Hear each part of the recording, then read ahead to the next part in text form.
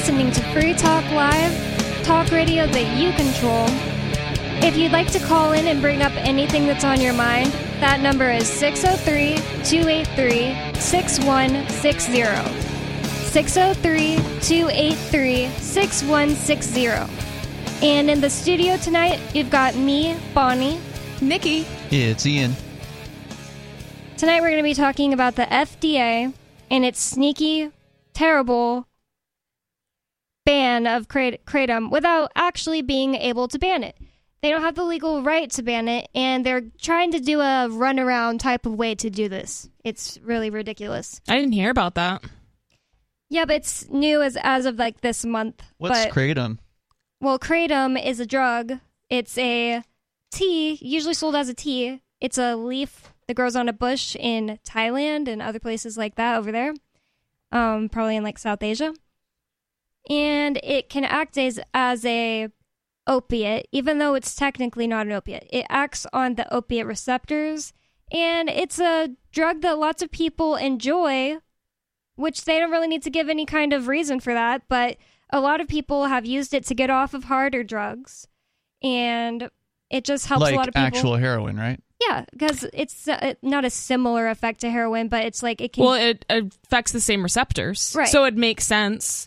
Yeah. But this is nothing new. You know, they've banned psychedelic mushrooms and, you know, opium. Opium is, you know, I don't know if it's similar to Kratom, but... What's crazy to me is, after I read this letter that I'm going to read tonight, it seems that there's a pretty high bar that they have to reach to show that a drug is dangerous in order to get it put on a Schedule 1 on the drug schedule. Yeah. The federal drug schedule that makes things illegal. That seems kind of surprising to me, considering marijuana's on Schedule 1. That's what I was going to say. Like, considering that it's such a high bar and it's so difficult for them to, as they've been planning, get Kratom put on Schedule 1, it seems crazy that shrooms, mushrooms, marijuana...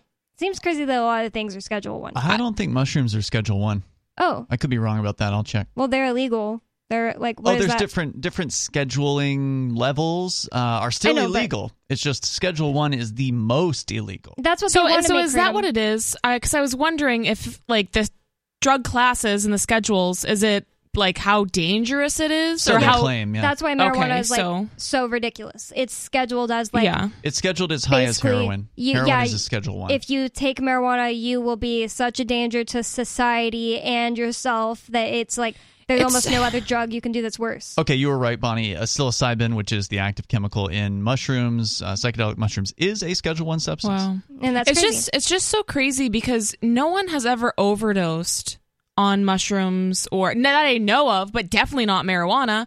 And to even put it in the same class as things like heroin and fentanyl that kill people every single day. Yep. It's just ridiculous. Schedule 1 drugs are drugs that have no accepted medical use, which is obviously not true of marijuana. It's now being prescribed medically in most of the states, the supermajority of the states.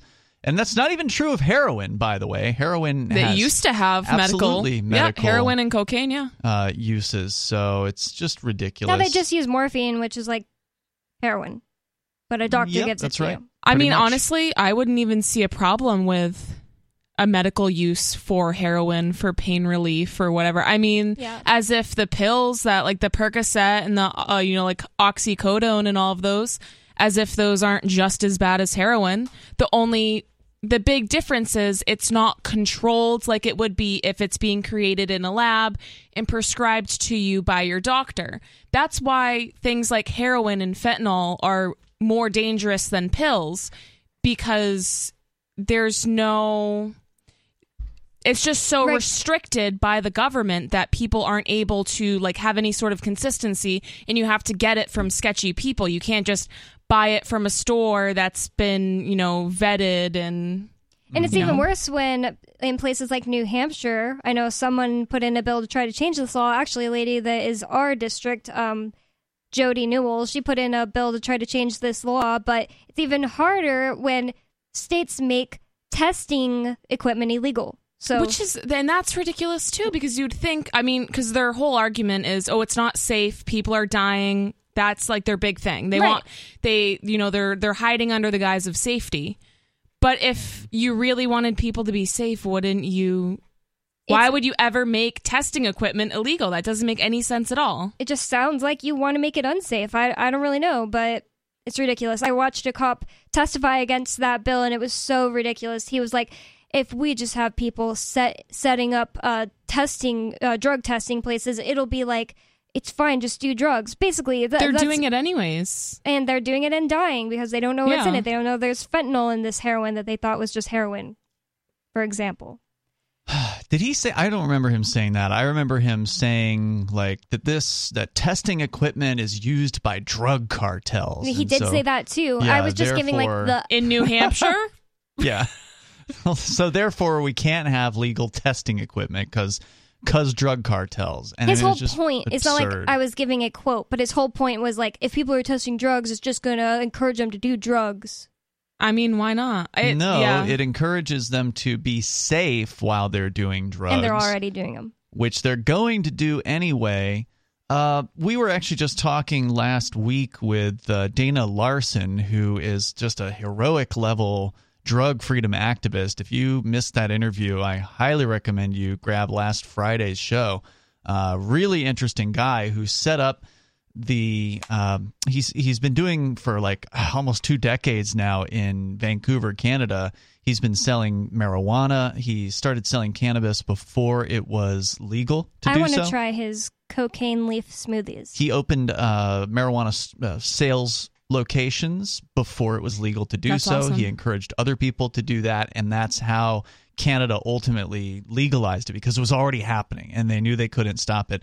Now he's doing the same thing with mushrooms, and he's now added LSD and DMT to the list of things he's just openly selling. That's awesome. in this storefront. But more importantly, he's also created a program to you can't really call it a business, a charity, to do free drug testing for people in Vancouver. They also take mailed-in samples, and they're getting over 30 samples submitted per day. The vast majority of them are coming in, people physically coming in person and, handing over what they thought they bought as heroin or what they bought as cocaine, and then they put it through a machine, and the machine gives them a readout on what it actually is. They don't have to pay for the service. That's crazy. It really does show that even though drug users are kind of like maligned as these shiftless people who just don't care about their health or anything like that, and surely there are those people, but there's a lot of them who, given the access to the resource of testing equipment, will use that resource. It doesn't mean they themselves are going to buy the equipment or spend the time to send it away, but if they can just stop into a storefront, hand over a sample to somebody, and then 10 to 15 minutes later, they get an answer as to what they actually have purchased on the black market. That is a life-saving measure, and they're doing 1,200 samples a month now at this location. And what's the website again? Because I remember I'm giving. I think it's getyourdrugstested.com. Getyourdrugstested.com, or is it .canada? It's .com. Getyourdrugstested.com. If you're not in Canada, it's kind of useless to you because you would have to actually traverse border patrols to. You might as well just get your own testing kit at that point. I was thinking you were going to say because of like the duties or whatever you have to pay. I was like, not even thinking about the fact you'd be sending illegal drugs. He did say if you could get it to him, he would test it. But of course, you're dealing with the Canadian Border Patrol at that point, and they may very well just seize your shipment, and you just have to be careful. If you're in the United States and you want to do drug testing, check out ecstasydata.org. I think they renamed the site. It is now drugsdata.org. The difference being drugs data, you have to pay them.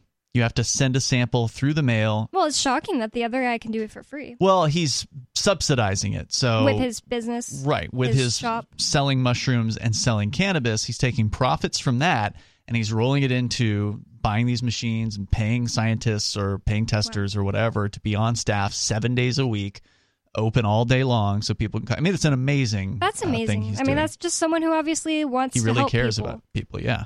It's great stuff. But anyway, if you go to drugsdata.org, you can also send them various different things. But the problem there is the cost. I mean, it's like $100 to run one of these tests. And your average heroin user isn't, even if they knew about the site, they're not going to go and spend $100 and then wait what could be 2 or 3 or 4 weeks to get the answer back. Yeah. So it's just like, for all but the most responsible people, drugsdata.org is pretty much useless. But it's a cool site. It's good that it's there. If you are somebody who wants to use drugs responsibly, I highly recommend that you utilize their services. But it's costly. Yeah, it makes things even more expensive. Like if you already weren't spending $100 on these drugs, well, now it's $100. Yeah, if you just bought one ecstasy pill or something or quote unquote ecstasy pill at a club, do you want to spend $100 to well, first of all, you'd have to give up a whole pill, so you need to buy more than one. Yeah. And so it's a cost involved. I would think it would be cheaper to just to get your own kit. I don't know you can how do that too. much that costs. Can you in New Hampshire since it's apparently illegal. they're legal? I mean, illegal. you can get whatever you want, right? But you can order kits if online. you're driving around with it, you're going to get a paraphernalia charge, which is crazy. Yeah, that's true. I don't know if it's a paraphernalia charge if you have the drugs kit separate. Like, let's say you just had a drug testing kit and no drugs. That I'm not sure. And you're driving from point A to point B. I'm not a lawyer, but I think they'd have a tough time claiming that was paraphernalia at that point because it's not in the context of being with actual drugs. I did read the RSA, but I don't remember now because it was like January when I rated that bill. I wonder if it would be illegal to have like a UDS cup, like a urine drug screen cup. Because I guess it's medical equipment. Technically, anyone can order that stuff online. True. And sometimes, like, occasionally at work, if we find drugs on somebody and we're curious, like, hey, what is this? Mm-hmm. We'll put a little bit of water in the UDS cup and just pour some of the stuff in just to see what it is. And it usually works. And then it'll pop for whatever it is. I'm surprised that works because isn't it supposed to be testing based on... what's the word for, like, after you take a drug, there's a certain remnant in your system. I know what you're saying, that's not the scientific word. I mean, it might not work as well, but like we will get results because that's what those are supposed to look for. But maybe they look for the actual drug too. I don't know. It's weird. I don't know. Well, we have a caller on the line. It's David Hathaway, who actually gave me this show prep that I'm going to read tonight about the Kratom. So I'd like Sheriff David Hathaway from the Arizona. Oh, and it's gone. Yeah, he's calling on the SIP line. Maybe he needs to make a few changes to his setup. But you'll get him back because, like you said, he sent this show prep in to the show. He is a border sheriff down in Arizona, an actual libertarian who got elected as a Democrat down there at Santa Cruz County, Arizona. Very impressive, and he's just a very interesting guy. He wrote a very interesting book. And about immigration. He basically wants people to know that, like, the immigrants are not as dangerous as the fear porn, major media television programs want you to believe. Well, yeah, they want you to believe, like, everyone crossing the border is, like, part of the drug cartel, and they're going to break into your house and rob you and steal all your jobs, which is so, government agents will break into your house and rob you. Yeah, maybe they're just projecting. Yeah. I was shocked to hear that they even use those cartel scary stories in New Hampshire, like we referenced earlier with the cop. Well, we can go ahead and get into this if you guys want. Sure. This is from the American Kratom Association, and it's just a open letter for immediate release. The FDA creates an unauthorized pocket ban authority on Kratom by abusing its import alert authority. So basically, that means that the Congress did give the FDA something called import alert authority. And I'm not sure what they're actually allowed to use it for, but the American Kratom Association believes that they're illegally using it against Kratom. And that just pisses me off. I wish I started growing a Kratom tree last year. Do they grow up here? I know it's like me and someone, Asian... I don't know if I should say, we're looking to see if they could possibly grow up here. And according to, I think we're like not scheduled, but like, I forget what it's called, but we're area zone 6. Apparently it can grow up here. It's like a climate zone, growing zone kind of thing. Yep. And apparently it can grow up here, which was shocking to me. Cool. Because if it grows in Thailand. And they're trees, not bushes? More like a bush. I don't know if I said tree, but you just use the leaves off of it and make tea. And people also make like extracts out of it if you want to take it like in a pill or a gummy form. Are cocoa plants illegal to grow? Probably. I mean, right? how can you make the actual plant? I mean, It's crazy, I guess, but right? pot plants are illegal. Oh, So, right? gooseberries are illegal in New Hampshire. That's right. It's Why? crazy because do you remember, Ian? Wasn't it just that it's an invasive species? I think so. Yeah. You can't even make drugs out of it. No, it's just gooseberries. No. They're just berries. They're just these orange, yeah, that's sour, what I thought, but yeah, you never know. They look like little tomatoes. They kind of suck, but I just was shocked. Ian was like, wow, these are so good. He really liked them. They were okay. And he was looking things up about them because neither of us had ever even heard of them, and we saw them at Market Basket, and we found out they're legal to grow. Yeah. But you liked them enough that you wanted to grow one. No, I was only interested in growing it because it was illegal. Oh, okay. That's what made it interesting. Just the point, you know? Yeah. Yeah, well, I don't know if I'd want to grow a coca leaf plant, but I'd totally grow a kratom plant. They haven't made it illegal yet. Not yet. Basically. But this is about how they're trying to make it illegal without actually making it illegal. Without actually right? going through the process they're supposed to. Yeah, Because like putting they it have on a drug tried schedule. 3 times, and 3 times they've been rejected. Right. I remember reporting on it years ago here on Free Talk Live where whenever the FDA has one of these hearings, or I think it was actually the DEA, I think they mention it in the report that you're going to get to here, but Yep, it says the DEA rejected the FDA's petition. the DEA in 2016. actually seemed to listen to input from people. Maybe the Kratom manufacturers were paying them on the back end. I don't know why, but there's a lot of people that Kratom has helped, and you kind of touched on this earlier, that it's helped people break addictions, for instance. Depression, just pain. Is it a depression thing too? I don't want to say who, but Nikki has told me about a person she knows that uses it just because he has major pain. Mm-hmm. Wow, and it's not major pain? Yeah, I just said major pain. Okay. It made me laugh. I probably wouldn't have normally said major pain, but yeah. Yeah, so a lot of people, they kind of came out of the woodwork. They filed whatever, statements with the DEA when they had these hearings, and it just got flushed. The whole proposal to make Kratom illegal just got taken off the table after a bunch of people said, hey, look, this is actually helpful. So leave us alone. Let us take our Kratom. Well, I have David Hathaway on the air or on the line now, and I want to see what he has to say about this and see what brought this to his attention and everything. So, David, you're on the air with Free Talk Live. Oh. Is he muted on the phone there? Nope, not that one. It would be the one to the left of it. Is that muted? Unmuted. Okay, then he's maybe not there. There may be some technical Yeah, it looks like there's some difficulties. Technical difficulties. We can't hear you. Sorry about that. It may be our end. I could reset the phone system here. Might have to do this after the break. Sorry about that, David, if you can hear us. But anyways, one thing that I was listening to a video about recently was that every time the government makes nootropics a little more illegal, every time they go after, they basically do what they do to cryptocurrency to nootropics. They haven't actually gone through the processes to make it illegal. What's a nootropic? Sorry, I was saying a nootropic it's a class of drugs such as racetams that, like piracetam, basically make your brain function better, and people use them. I heard Matt described it to me as like Adderall that isn't bad for you. Exactly. That's exactly and what I'm like, it's oh, that actually sounds interesting.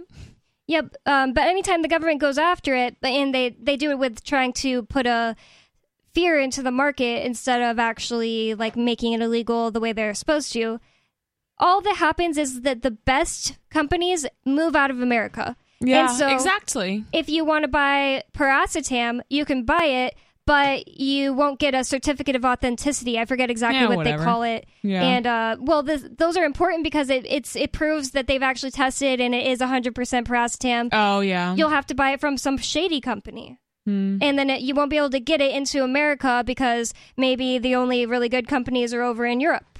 Well, and going back to the Kratom, I think there are like the negative marketing or the negative advertisement, whatever, about Kratom is kind of already starting to get out there, because I've heard some people who, are totally in support of things like methadone and Suboxone to as a, medically assisted treatment to try to keep people clean off of opiates. People who support those kind of drugs were speaking out against Kratom, saying, oh, Weird. It's really dangerous. I've seen it's just people addictive. I mean, I don't think it's dangerous. But so is sugar. Coffee, you know what I mean? Sugar. Like everything is addictive, Exactly. and I think maybe people that are taking a lot of it. Mm-hmm. Maybe it could be different if somebody was taking, an insane amount of it. We did have a guy call in saying that he was really addicted to it because he was taking a crazy amount. Yeah, dosing on it die. all day long, heavily dosing. But you can't really overdose on it, right? It's not like heroin or fentanyl. Where I don't know that you can't. I honestly just don't know. But this guy was taking like 100 times more than I take. Yeah, and he didn't overdose or die, so it's pretty crazy. I just think it could be really helpful for a lot of people to use as like medically assisted treatment to keep them clean off of street drugs, opiates and stuff like that.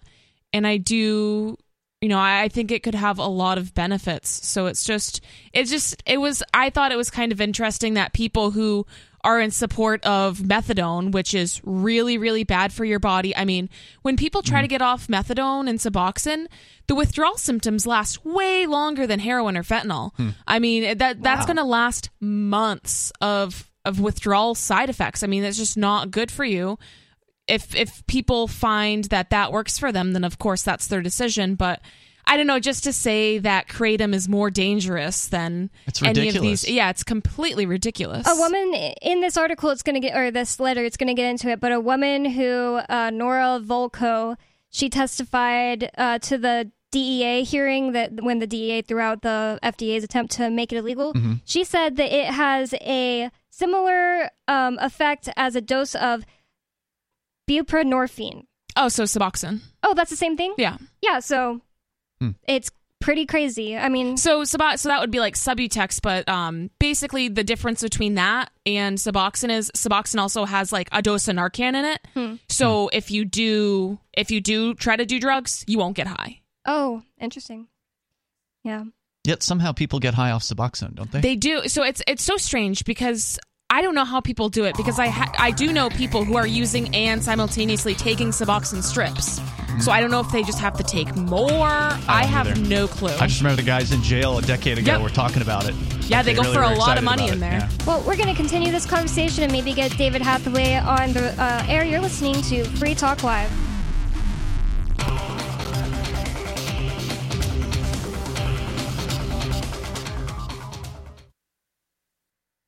Free Talk Live is brought to you by Dash Digital Cash. Dash is the cryptocurrency designed to be used for spending. In addition to being one of the world's first cryptocurrencies, Dash was the first crypto project to have a decentralized autonomous organization that to this day continues to improve and promote Dash. Every month, 10% of the mining rewards go into a treasury. Anyone with one Dash to spend can put forward a proposal to the Dash masternodes to vote on. The masternodes vet the proposals and decide which ones move forward and are funded by the Treasury. In fact, that's exactly how we got this sponsorship. Nowadays, DAOs are plentiful, but Dash paved the way by doing it first, nearly a decade ago. Dash is one of the oldest cryptocurrencies and is widely available on exchanges and in multi-crypto wallets. It's easy to get and use Dash. Start by learning more at dash.org. Thanks to the Dash DAO for sending us 32 Dash per month to promote Dash on the air. Visit dash.org to learn about Dash. Dash.org.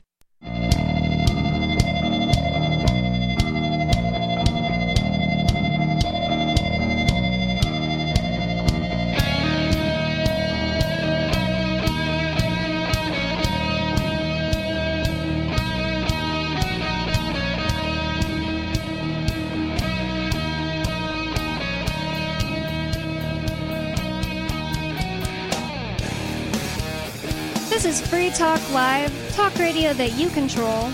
If you'd like to call in and get in on this conversation, call 603-283-6160. That's 603-283-6160. And it looks like we already have some callers on the line. We were having an issue, but we had just restarted the machine. So let's see if this works. David Hathaway, are you on the air with us? Man, we are striking out tonight. I don't know what's going on, Bonnie, and I'm very sorry this happened on your your they seem to be re-inaugural episode. They're unmuted over here. We restarted the Comrex, and they called back. I saw their calls pop up, but just can't hear their voices. Anyways, tonight we've been talking about how stupid the FDA is because they're trying to do a thing called a pocket ban. What does that even mean? I think that's like you can't have it on your person, or no? Like, I think it's a term that this American Kratom Association is using as like just a way to describe what they're trying to do, but what they're actually utilizing is Import Alert Authority. The FDA has that. Okay, so basically like banning it without actually banning it. Yep, they're trying to do a roundabout way, and the American Kratom Association says that it's legal. And if you weren't listening to the last segment, Kratom is the actual scientific word is pretty hard to say. It's like Miratrosa. It's on here somewhere. I'll get to that. But it is a leaf that grows on a bush in Thailand. That's at least where it started growing. It probably grows lots of other places too, but usually it gets sourced from Thailand. And it works on the opioid receptors, but it's not an actual opiate. And it's way better for you than, say, Adderall if you're using it for attention. Because I don't even think we touched on that last segment, but you can use it for attention as well, more than just, getting high. I mean, and that's probably why it's being attacked, is because there are so many different uses. And I mean, like the Adderall industry, like methadone, like all of those things that are bad for huge. You. Yeah, of course. And these are all like multi-million-dollar industries, with their hands in the government. Oh, of course. Yeah. So. I mean, they have like 5-year-olds on Adderall and all different sorts of ADHD meds that are super addictive and have all sorts of side effects. So, Bonnie, you should be able to get David on line 1. I was just able to. No, that's line 6. Line 1. Oh, okay. Try him there. Sheriff Hathaway, are you on with us? Can you hear me? Yeah. All right. Yeah, Bonnie, nice. We can hear you. The 6th try is the charm in this case. Well, that's my lucky number, so. Go ahead. What's on your mind? I want to talk a little bit about a conversation that Ian and Mark and Aria were having last night about the FBI intercepting American conversations thousands of times without even a FISA court order. And I think it was Aria suggested, well, why do they even go to the trouble of asking FISA if they're just going to do it illegally anyway? And they actually do it illegally all the time. And there is a facility, it's called the Special Operations Division Fusion Center for the Department of Justice. It's just south of the Dulles Airport in Chantilly, Virginia. And I've worked there before. And what they do is they have what they call light side and dark side operations. The light side is legal intercepts, and the dark side, NSA and CIA are in the same building, and they have an interface. They have DEA and FBI agents that are an interface between the light side and the dark side. And as a DEA supervisor, a member of DEA management out in the field, what they would do is they would send me a classified document that says, this information has been intercepted without a court order. You have to do what they call parallel construction. And if you want to look up what I'm talking about at the same time, just look up Special Operations Division, Chantilly, Virginia. There's a good outline of what they do on a website called Wikimapia. And they do what they call parallel construction. Yep. We would get instructions from the Special Operations Division that this information is not to be included in any reports. You're not to tell any prosecutors about it. What you have to do, we're telling you that this activity is going on at this house, and you have to go independently corroborate it, create your own probable cause. Oh, I see. And they would call it, and they would call it a pointer system. And so this disingenuous practice is called parallel construction. So they would actually have NSA and CIA in the same building with Department of Justice agents like FBI and DEA, and they would actually put a classified cover sheet on the intercepts and send it out to the field in the appropriate geographic area. Like I was in Arizona, they'd send it to me and they would say, destroy this document unless you had a classified facility, what they call a SCIF, to retain the document.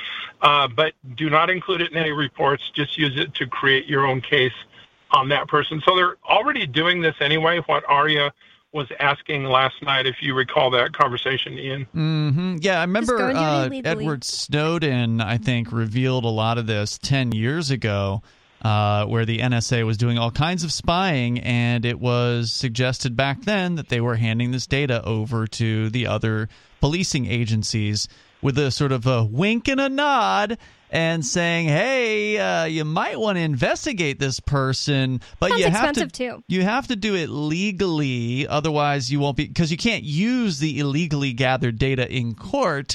So essentially, it's a way to for them to tip off their buddies about who's doing what, and then they have to somehow scrounge together a warrant to tap the phone or whatever to do it through the legal means. That's clearly a violation of due process of the Fourth Amendment. Like, if it wasn't collected legally, this information, then you're just being surveilled, broadly, illegally. Just, what is it? Just your text messages? Or whatever. Yeah, and well, NSA doesn't have an enforcement arm, so in order to get people, the guys with guns and handcuffs, to throw you in a cage, they have to contact people who have access to the courts and the prison system, so they contact FBI and DEA. And another term for this is they call it walling it off, W-A-L-L, wall off the information. The information came from a illegal intercept, at least illegal for law enforcement purposes, but under the Patriot Act and that whole post-9/11 period, they came up with the idea that everybody should cooperate and share information. So that's how this developed, and it is actually a formal mechanism where there are DEA and FBI agents that have classified clearances that actually work every day with NSA, and then they bring the information over to what they call the light side operations, and they pass it to field operatives, telling them, do not under any circumstances document where this came from, because, under discovery rules, as you know, Ian, you're entitled to discovery of everything in the case against you that the prosecution has, but this will never be included in discovery, and it is intentionally designed that way. I mean, I see exactly how this works and everything, but it's just crazy to me that there can be evidence against you. Obviously, the judge and jury aren't using it, but it's evidence of how you got in this situation, and it's not being given to the prosecution, not to be given to the defense. This is before a case is brought. This is I know. I'm just saying. The investigation portion. I understand all that. It just is so slimy. And there's another thing called pretextual stops. You've probably heard this, pretextual stop, where an agency that has a wiretap going will call a local police department and says, we think that car is carrying drugs or it has money, that's the proceeds of money laundering, but we can't admit to you, you can't use any of our information in your documents of why you pulled over the car. So they'll say, manufacture your own probable cause, like the person failed to use a turn signal, pull the car over, search the car, but you're going to have to articulate your own probable cause in your report. And so that's called a pretextual stop, and that's also very common in law enforcement. Yeah, we think that if you pull this car over, you're going to find 10 pounds of marijuana. You just have to cook up the reason why you pulled them over and then cook up an excuse to search. So easy to cook up an excuse when there's so many laws. You're breaking one every time you drive, whether you know it or not. Well, and they can say whatever they want, right? Like, oh, well, your eyes look this way, or, I smell this, even if they don't. A lot of it's subjective, so they can say whatever they want. Oh, you were swerving, even if you weren't. You it doesn't matter. Out. Yeah, and that's the thing. Yeah, they can find any reason to pull you over. It doesn't matter what it is, and they can unfortunately pretty much do whatever they want. Oh, I smell marijuana. Yeah. Mm-hmm. And if I can jump over to the Kratom conversation a little bit, I was enjoying that. Like, there's actually a webinar going on right now as we speak, where the Kratom Association is informing, partners that care about this subject, like what the different efforts are to make it illegal in different states and at the federal level, and talking about the drug scheduling. Like, the 3 criteria for a Schedule 1 drug is, like Ian said, no possible medicinal purpose. Wow. The second criteria, it has to have a high potential for abuse. And the third criteria, it has to have no ability to be used safely, even under medical supervision. So surprisingly, things that are not in Schedule 1 is fentanyl, methamphetamine, cocaine are not in Schedule 1, but the mushrooms and the marijuana are. So it's just, it's goofy and crazy and insane. It doesn't make any sense. Well, and if you look at almost all of the drugs on Schedule 1, if I'm not mistaken, do actually have, like, they don't fit any of those criterias. Like, they could possibly have some sort of medical benefit, especially if used in a controlled environment, you know, with a physician or whoever present. Heroin probably meets the high potential for abuse, but it has to meet all three, supposedly, and it doesn't. Doesn't morphine have a high potential for abuse? Of course. It doesn't fentanyl? Clicking the button? Yeah. Yep, it's all arbitrary. It's all political. I mean, that's why these things are designated the way they are. It's political. It also seems to me like a situation where they already set something up. They can't, do it as, they can't backtrack. Like, they can't. Yeah, they can't say they're sorry. They can't admit that they were wrong. And they don't I'm sure they would love to bring drugs up the schedule, but to bring them down. Right. You know, it's like saying we were wrong and having to forgive all these people in prison for, decades. For decades, they've been trying to bring that off of Schedule 1. If you have time for one more thing, another thing you were talking about yesterday is how the feds distribute child porn. And it is true, like, there's two categories of undercover operation with the feds. There's the traditional undercover where you produce money and then the target gives you the illegal item. But then there's what they call reverse undercover. Yeah. And I've been a lot of these operations. That's where the government sells the cocaine and then the person brings the money. The government sells the machine gun and then the person brings the money. In this case, it's exactly true. I've seen them do it. They have in the FBI and in what's called HSI, Homeland Security Investigations, they have whole teams of guys that have child porn on computers, and they try to find some guy to accept it. Ew. And if you accept an email that has child porn, then you're implicated in, possessing and distributing, conspiracy to distribute or possess child pornography. So yeah, it's just in the category of what they call reverse undercover operations, which is accepted by the feds and by the U.S. Attorney's Office, where the government does the illegal activity and then charges the people that participate. Yep. I don't want to get into all the details, but whenever the feds raided Ian's house in this studio that we're in right now in 2016, afterwards he had to go visit a local cop to look over his computer, just, clear it, whatever, to make sure that it was okay to use. And that guy's job title was child porn expert. Imagine wanting to grow up to be that. Or maybe that wasn't the exact title, but it was close to that. Ian told me it before. Yeah. And I just thought... Well, they have whole units that do that. I've been in the buildings where they have whole sections that are kind of closed off from the other investigations because it's, so quote-unquote sensitive and hush-hush. And that's what they have computers that are filled with child porn, and they try to find some mope out there, some lonely guy at a bar who will agree to give you his email, and then you can send him some child porn and charge him for a crime. But it's how's it not just entrapment? I mean, it absolutely is, and they're just perpetuating the issue. They're just making more prisoners. That's going to make America great again, isn't it? Nope. Yeah. Make America prosperous. Anyway, that's all I have for tonight. Just another thing on my mind is Ross Ulbricht is in prison less than an hour from my house, and I keep trying to visit him, and they don't allow visitors. He's in Tucson, and I'm just south of Tucson. Wow. But anyway, wait. When you say they don't allow visitors, is that because he's on lockdown? I know he posted to Twitter recently that they've got him on lockdown for an Well, it's because he has weird court conditions. Like Lynn Ulbricht is my friend, his mom, and we're always talking. And his conditions for visitors is they had to be on a visitor list before he was convicted. They can't add anybody after his conviction. And she doesn't understand why, but it was just weird conditions they have. You can write him a letter. If you go to I think it's freeross.org, you can send him books. You can write him a letter. I think you can add money to his commissary. But I'm also trying to visit as under the law enforcement, routine, like see if I can find an excuse just to go visit him and, go say hi, because 2 life sentences plus 40 years is just ridiculous. I also wrote a letter to Biden at his mom's, at Lynn's request, asking that his sentence be commuted. Who knows if that'll have any effect, but can't hurt. It can't hurt. So you're saying even as a sheriff, you yourself are having a difficult time going to simply visit a man in federal prison. Yeah, that's exactly right, because he has this pre-approved visitor list that at this point in time nobody else can be added on to it. Oh my It's goodness. ridiculous. Well, thank you so But anyways, much for that's your all. call. And Okay. Have a good evening, guys. Yep. That's a lot of good, intel, because Yeah, it was great. we can, Good call. assume that they're doing things like this, but it's always interesting to hear it from somebody who actually, He worked there. He was a DEA agent yep, previously. and he's turned his life around, and now he's, a much more productive member of society.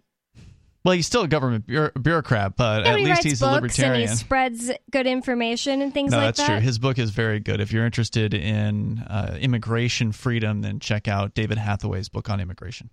And the other thing that it brought to mind is just even in Keene, New Hampshire, this happens every day. This happens all the time in different cities all around the country. But there was a guy in Keene, New Hampshire that he got, baited into a conversation with a 13 or 15-year-old on, I don't remember the age, but underage girl, over 13, under 18.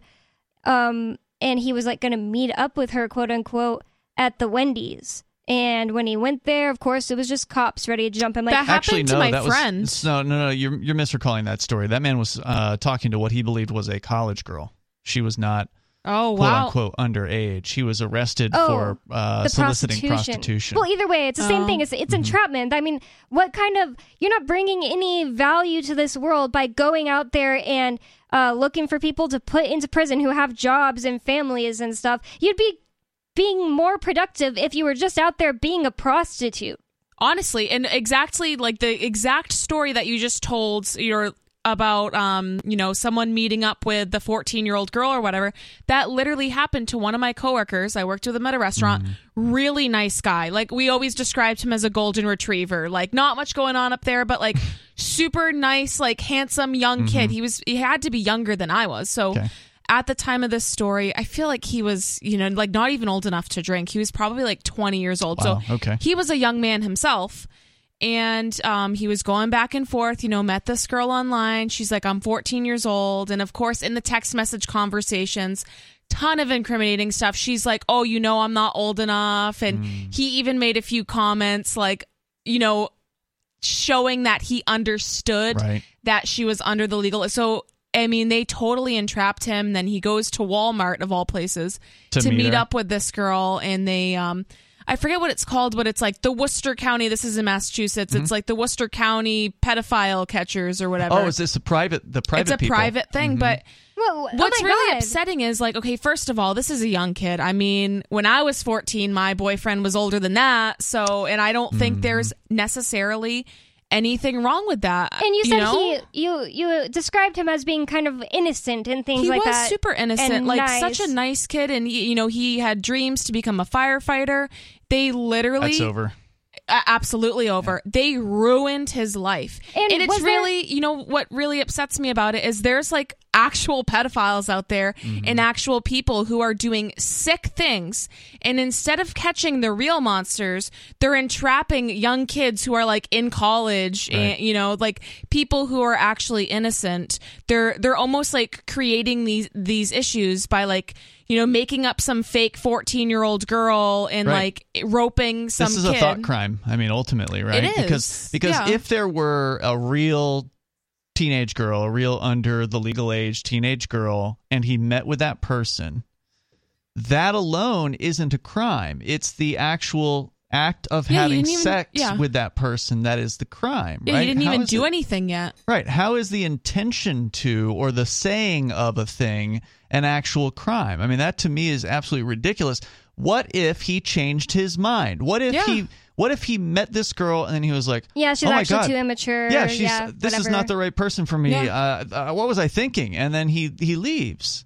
Then nothing would have happened. If that's not illegal, I'm seriously wondering how can they put him in jail for different situation. In this particular case, with my friend, he did not like go to jail or anything, but really?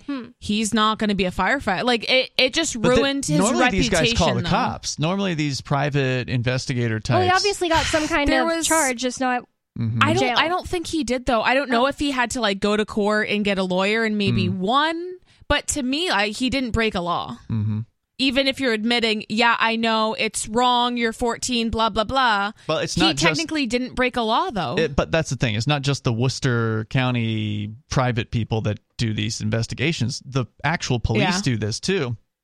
There was an officer in Keene who made that he made his name on doing these sorts of investigations. That's what I want to do when I grow up. I want to pretend to be a 14-year-old girl on the internet and talk to boys. He would pretend to be 14-year-old, I think boys and girls, on the internet, and then they would wrap these people up with criminal charges. I don't know what the actual charge is. Maybe it's like conspiracy to have sex with a minor or something. I don't know. That's just creating worse criminals. A 20-year-old who might date a 14-year-old, even if they actually had sex and stuff, is that going to be worse or better than somebody who has no ambition in life, steals because they can't get a job, because they've had their life ruined, because they went to jail, they learned how to do meth, they learned how to, shank people or whatever while they were in jail. They lost all hope, now they're depressed, they do, drugs. Yeah. It's just ridiculous. Well, I want to bring Tim on the line really fast. Go ahead. Is it that one? That's it. That's what I was asking. Sorry. Tim, you're on Free Talk Live. Yep, I got you. Excuse me. Always got like phlegm in the back of my throat. TMI. That's okay. Well, Ian, when is your sentencing date again? It is currently July 17th, presuming it doesn't get pushed back, which, if you judge based on Aria's experience, it could very well be pushed back again at this point. So as of right now, that is the current date for the Crypto 6, the final sentencing of the Crypto 6. Well, anyway, there's a lot of smoke shops where I am in Southwest Florida. I changed counties. Anyway, the one that's real close here, I won't name the name, but they had a Bitcoin ATM in there, and they also sell Kratom, of course, and what's that stuff called? DB8.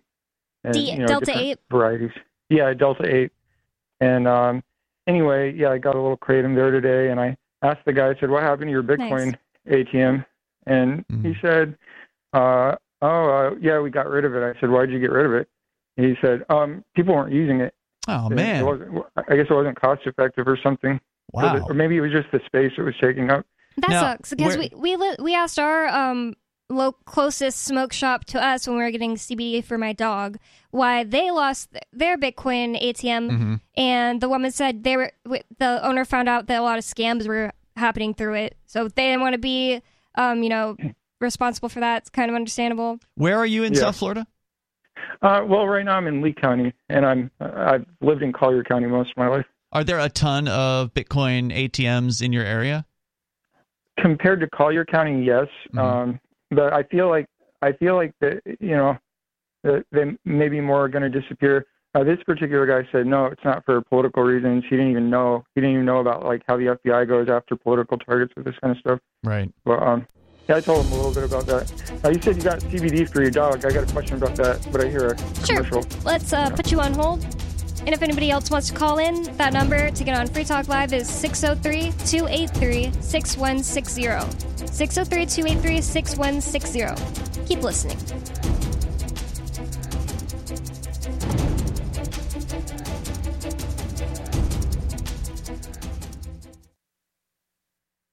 Some of you have wanted to support Free Talk Live's mission on a monthly basis, but don't want to support Patreon. Now we have an alternative that also helps our premier streaming platform, Odyssey. Visit video.freetalklive.com and click Join at the top of the channel. You can subscribe for $5 per month, and unlike other subscription services, Odyssey adds their processing fee on top, so it'll cost a little over $5 per month, but Free Talk Live will receive the entire amount you pledged. Higher donation tiers are available if you're feeling so inspired. You'll get a special membership badge that's visible in the Odyssey chat room, and if we get enough supporters, we may enable members-only chat. This new subscription method is a great way to decentralize our direct listener support away from just Patreon and also support a libertarian-run business, Odyssey. Please visit video.freetalklive.com and click Join to subscribe to our Odyssey channel and help support spreading our message around the planet. Visit video.freetalklive.com and click Join today.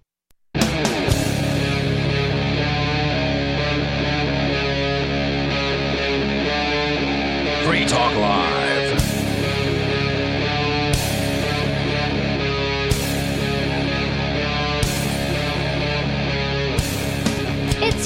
Talk Live, talk radio that you control. If you have anything on your mind you want to bring up on the radio with us, call 603-283-6160. That's 603-283-6160. In the studio tonight, you've got me, Bonnie, Nikki, and Ian. And we were on the phone during the last segment with Tim, so I'm just going to go right back into Tim. Can you hear me, Tim? Hey, you had something else on your mind? Yep. Yeah, you mentioned that you get CBD for your dog, Coconut, right? Yeah. Well, they over at the animal hospital, my pit bull had a bone marrow aspirate, which it didn't turn out so well as far as the results. It kind of in a way inconclusive because they really couldn't find any of the marrow cells or whatever. But anyway, I guess she had some nausea problems, and I didn't recognize the symptoms because she was like lip smacking, and apparently that's a sign. And there's something. Oh, and the herpes they call it, where she'll get kind of herp.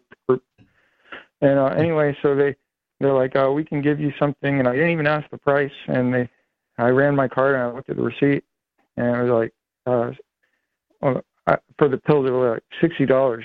So it was $15 a pill, and they sold me 4. Whoa. And only 4 doses is what you're saying. That's crazy. And I've only given her 1, and on the way out, I noticed it, and I said, hey, these are kind of expensive. I should have asked, but would it be any different if I just gave her some CBD? And she's like, yeah, you could try that. So they didn't seem to think it would be an issue. What were the pills made out of? I missed that part of the... It's called Serenia, and apparently it's a intellectual property issue that makes it so expensive because there's no generics. The patent hasn't expired. Huh. Wow, that's ridiculous. Well, yeah, CBD. Have you ever tried it for your dog? No, I haven't.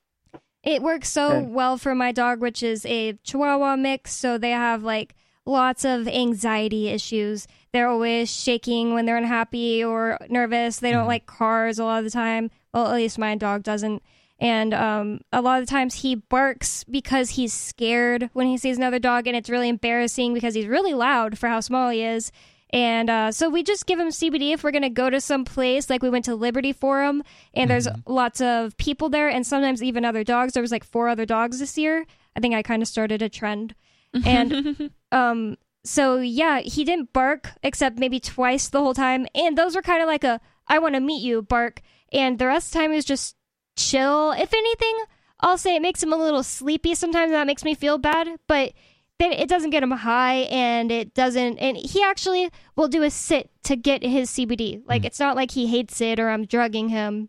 My sister uses it for her dog, and he gets crazy. Like, something about the evening, because I think everybody's home from work. He is just insane, such like a naughty dog. But they'll give him the CBD, and he just like loves it. Like he calms right down. Yeah, it kind of like balances him out. Is it every day? No, I don't think so. Okay. I think just like every once in a while they'll give it, like if he's being like extra rambunctious. Gotcha.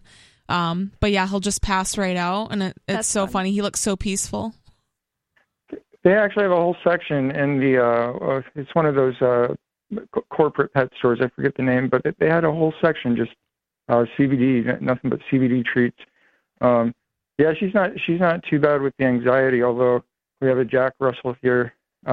Serious barking problems, so maybe that would be an option for him too. But it sounds like it might be a good thing to try for nausea. Can't hurt to try it. I've never tried it for a dog for nausea, and thank you for your call, Tim. But it sounds like if the vet said it would work, then I'd definitely try it. I would just say, I'm not sure if Tim can hear me anymore, but if anyone's interested, look out for sunflower seed oil in your CBD. Because I got someone, I won't say who, but I got someone to get it for their special needs child, and I had given some of Coconut's CBD to this child with the parents' permission. Because CBD is CBD, it doesn't matter if it's for yeah, exactly. A dog or child. I mean, the same thing with meds and stuff. They just changed the dose. Like, it's a pretty small dose for dogs, and that works for kids as well. And I gave it to the special needs child, and it really calmed him down. He was like laying on the ground, smiling, looking around, and just being calm instead of like throwing things like he usually does. But then I took them to go buy their own, it was like $40. I mean, it's more than 4 doses, but it still was pretty a little expensive. Bottle, it lasts for a while. But it had number one ingredient was sunflower seed oil. So they're just giving him sunflower seed oil, and that really we didn't look at it until we left. Why would you think that there'd be anything but poison, CBD, and whatever you have to? I don't know. Sunflower seed oil is poison if you didn't know. Well, and it's so hard because even if you look at like some like health foods or supplements, things like that, things that are marketed as being really good and healthy for you, if you actually look in the ingredients, there will be like seed oils and artificial dyes, like things that you would think would be common knowledge. These aren't healthy for you. Yeah. It doesn't matter. It's so annoying. I would definitely look out for that. But yes, CBD for dogs, and I would say probably for kids too, is a great idea, especially if your other option is some kind of addictive or chemically bad pharmaceutical that is probably more expensive. But I'm going to go to the phones and to Major Payne. Major, you're on Free Talk Live. Well, CBD sounds like a better solution than like Ritalin or duct tape. Definitely. Oh, duct tape. That's what Casey Anthony would use on Kaylee Anthony, and what most likely killed her. Wow. Yikes. She drug her with some kind of thing to make her sleep, put duct tape on her mouth, put her in the trunk. This was the mom that killed her kids? Well, it wasn't proven, but I watched the trial. It was ridiculous. But anyways, they determined that the duct tape on her mouth was most likely what killed her. Jeez. And there was like rumors that so I don't want to say it's proof. So she suffocated to death?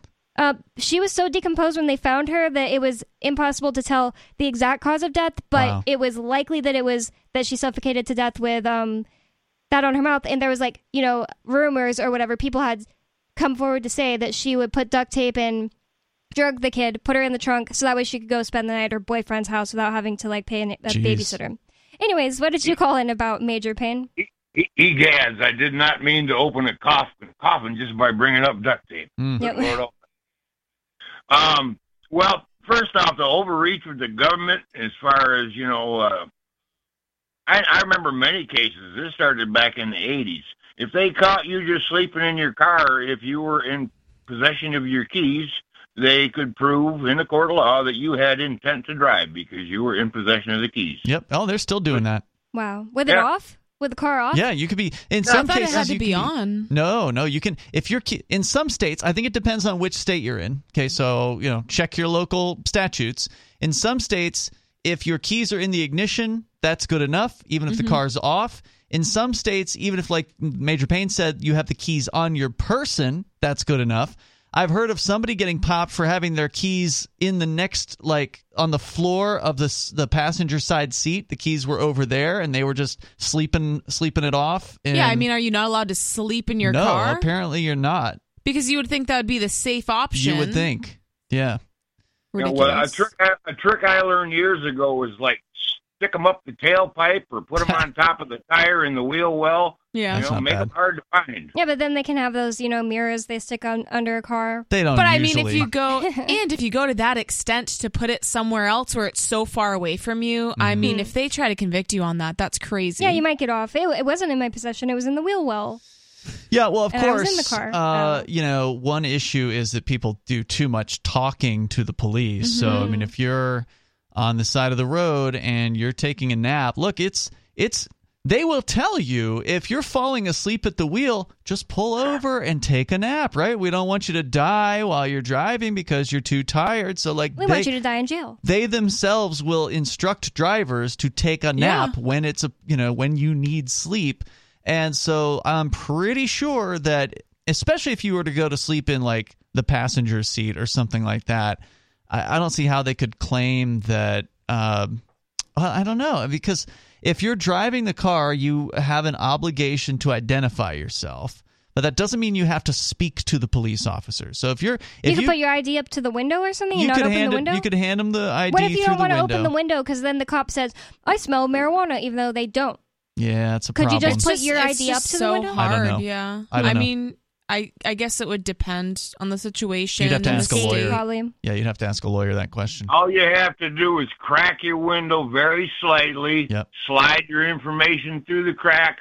You don't even have to look at them so they can use the flashlight trick on you and say they seen your eyeballs being goofy and whatnot. Yeah, Right. but then they could say you're being weird, right? They could be like, you're not making eye contact. They It can say seems whatever like you're they drunk want, or you know. high. And like I said earlier in the show, it's completely subjective. By these individuals, I was not being weird, Your Honor. Yeah.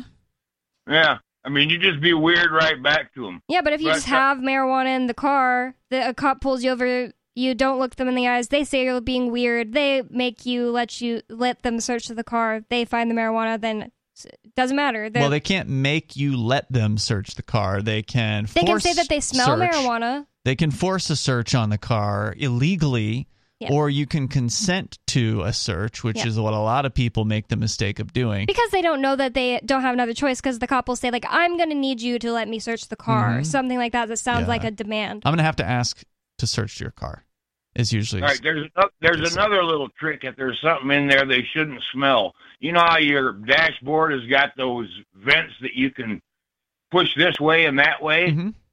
Well, what you do is you shut everything off but the one that's blowing out the window. You kick the one that defogs your side window. Yeah. And you kick that right towards the cop with the blower on full blast. And that's the only thing he's going to get is whatever your car is giving him. And also don't smoke with the AC on and let it go through the AC. That's what I always heard. Don't smoke weed, I mean, with, Well, yeah, because it gets trapped in the filter. Yep, and then you're blowing the AC at the cop trying to use Major Payne's trick, and you're blowing marijuana smell at them. You got to think about this stuff. Well, what is ghost dope, Major, since you said that was the topic of your call today? All right, yeah, and this takes me to another just quickie, because this is a cat I met when I was hemmed up by the feds for a short period out west. He was actually parked in his own driveway. Him and his old lady'd been drinking, and she got all crazy on him and went off the handle. So he went out the driveway and got in his truck. And this is Montana in the middle of the winter, right? But he's in his own driveway. Well, he starts the truck and just sits there and warms it up. And just about the time he's fixing to shut it off and try to lay down and go to sleep, the cops come up and do what they do. Did she call the cops on him?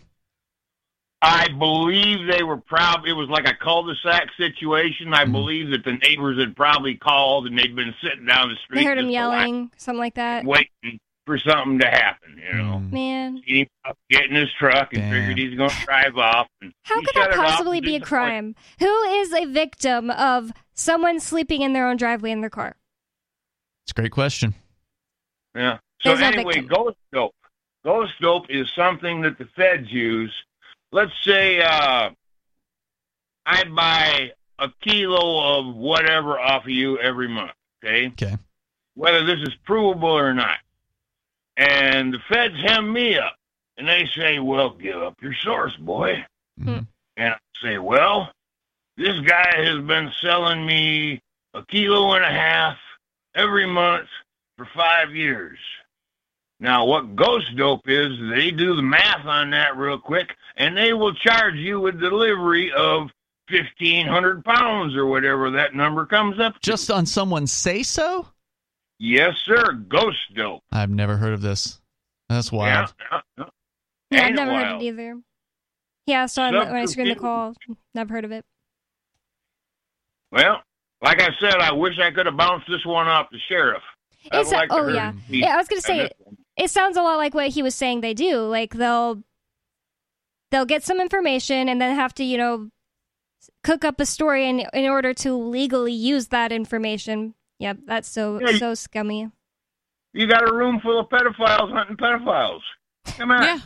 Most likely. I mean, if you want to grow up to be the child porn expert in your town, maybe you're a pedophile. Maybe. Not saying he is. Yeah. I reckon they spend more time on screen than most folks. So apparently ghost dope is something that comes into sentencing. So it's not something that they can include in, like, it's not a criminal trial. It's not a criminal charge, but it's something that comes into the pre-sentencing report Wow. where they can just basically, on the say-so of a snitch. So there's no jury nullification or anything that's possible in that right. case. It's just to paint you as a bigger drug dealer than has actually been proven. So wow. They can't present it at trial because it doesn't exist. Right. It's not a physical commodity. They can't put 10 kilos on the table and say, bang, look at that. Yep. Yeah, the story here is from georgislaw.com. The idea that someone can face a longer sentence because of another person's lies is a very scary thought. However, this happens way too often with the federal criminal quote-unquote justice system. The law calls it relevant conduct, but the concept is commonly referred to as ghost dope. The presence of ghost dope in the U.S. justice system, which they put in quotes, is difficult to understand. After all, we're supposed to have the best justice system in the world. It may very well be the best, but that doesn't mean it can't be better. The concept of relevant conduct needs to be addressed and remedied. He says, I will never forget the first time I heard of this relevant conduct. It was more than a decade ago, and I thought for certain I misunderstood. Sadly, that was not the case. Under the concept of relevant conduct, people can testify that you sold them X amount of drugs over X amount of time. Their statement is then used in federal court to calculate drug weight that is used for the purposes of sentencing. Wow. Suddenly, you are sentenced to 25 years instead of just 2 because of the ghost dope that someone testified to. Wow. Even back here in Michigan years ago when pot was still illegal across the board, let's say you had some growing in your backyard, they'd rip them right out of the ground, weigh them dirt, roots, water, and all. Yeah. Oh, my God. Of course. It's what that law that you just read sounds like it could be applied to more than just drugs, too. Sounds like it could be applied to lots of different things. But yeah, I also saw that he had another terabyte of child porn on his computer. Could be. Well, thank you for the call, Major Pan. It's pretty interesting. Never heard of ghost dope before. Let's go on to the next caller. Caller, you're on Free Talk Live. Hello? Hello, you're on Hi. Free Talk Live. Okay, I have a question. I'm looking to plan a wedding, and I'm wondering if you guys have any advice. I mean, Nikki's in the midst of this as we speak. Yeah, what do you want to know? Well, we're just trying to figure out, okay, because we're doing it, her family's in California, my family's in New Hampshire. Okay. So we're going to do it. We're going to do it in California. But we're not sure how many people we should invite, how we should plan this. I don't know. I'm just all overwhelmed by this. And I actually called earlier to see if I should move to New York, and I did. And now we're getting married. Wait. You moved to I know New York? who you are. You called and asked if you should go meet the libertarian girl that you knew from New York. That's awesome. Correct. And didn't I tell you should? No, you told me I shouldn't. No, it wasn't. Oh, wow, Bonnie. I thought it was Aria that told you you shouldn't, and I said you should go for it. Oh, yeah, well, I did, and we're getting married. Either way. Well, Wow. congratulations, Okay, first but- of all. I take full credit. But wait, you moved to New York or you're in New Hampshire? I'm confused. I'm in New York. My family's from New Hampshire. I grew up there. Oh, okay, I was got it. actually in Hawaii. Got it. Okay. Okay. And so you're going to have the wedding in California where her family lives. Correct, and my daughter's there.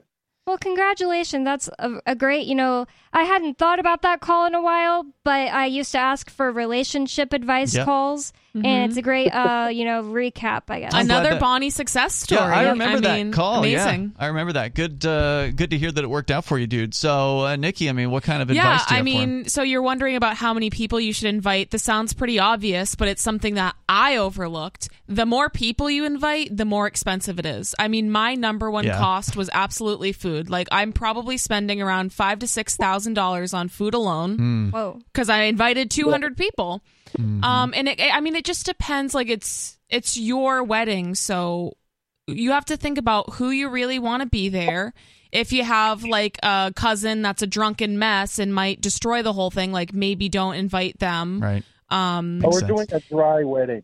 Okay, that's a good idea as well because keeps alcohol, the price down. Yeah, alcohol can also be like if you get a bartender and do an open bar. That can be. That's going to cause problems with certain relatives. Yeah, absolutely. So, the more, I mean, if you want to be more cost effective, definitely do like just immediate family, really close friends, as few people as possible. But if you want to have a party where like everybody's celebrating with you and money isn't as much of an issue, I mean, you can invite as many people as you want, but I guess the venue's going to matter, right? Yeah. Do you already have that picked out?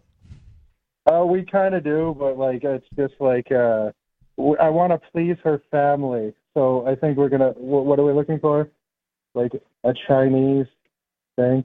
A church or something? A temple or something? No, we're not doing a church. It's more about the banquet than the actual ceremony. Yeah, the reception. Yeah, I mean, like when you say Chinese, is a Chinese theme, or is it going to happen at an actual Chinese banquet hall or something? Well, her family is Chinese. Okay, so they probably know people. Yeah, they may know where the best place for you to do your reception. Another bit of advice I could give you that would probably be helpful is different venues. Like the venue I booked, nothing was included. It was just like you have a space to do this. So literally every single thing of planning, from tables to chairs to like decorations, every single thing, food, everything, I had to figure out and, bring it all together. And it was actually really, really stressful. And there were so many things like that I overlooked. So if you book like some venues, it will all be roped into the price. So you don't have to worry about like tables, chairs.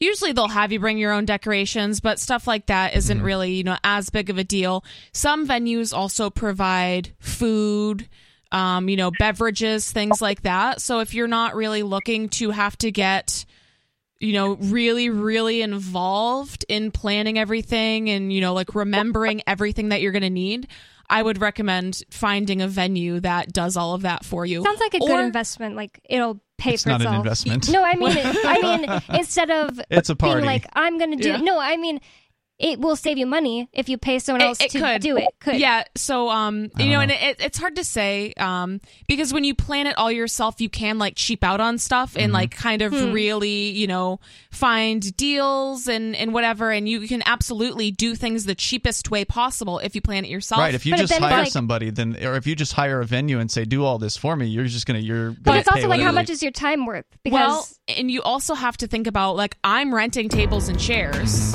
That might be a bigger cost than if I just got them from the venue. Well, congratulations, caller. Sorry I didn't even get your name on here, but I really wish the best for you, and I'm so glad that you took my relationship advice. Nice. 603-283-6160 if you want to call, talk about whatever is on your mind.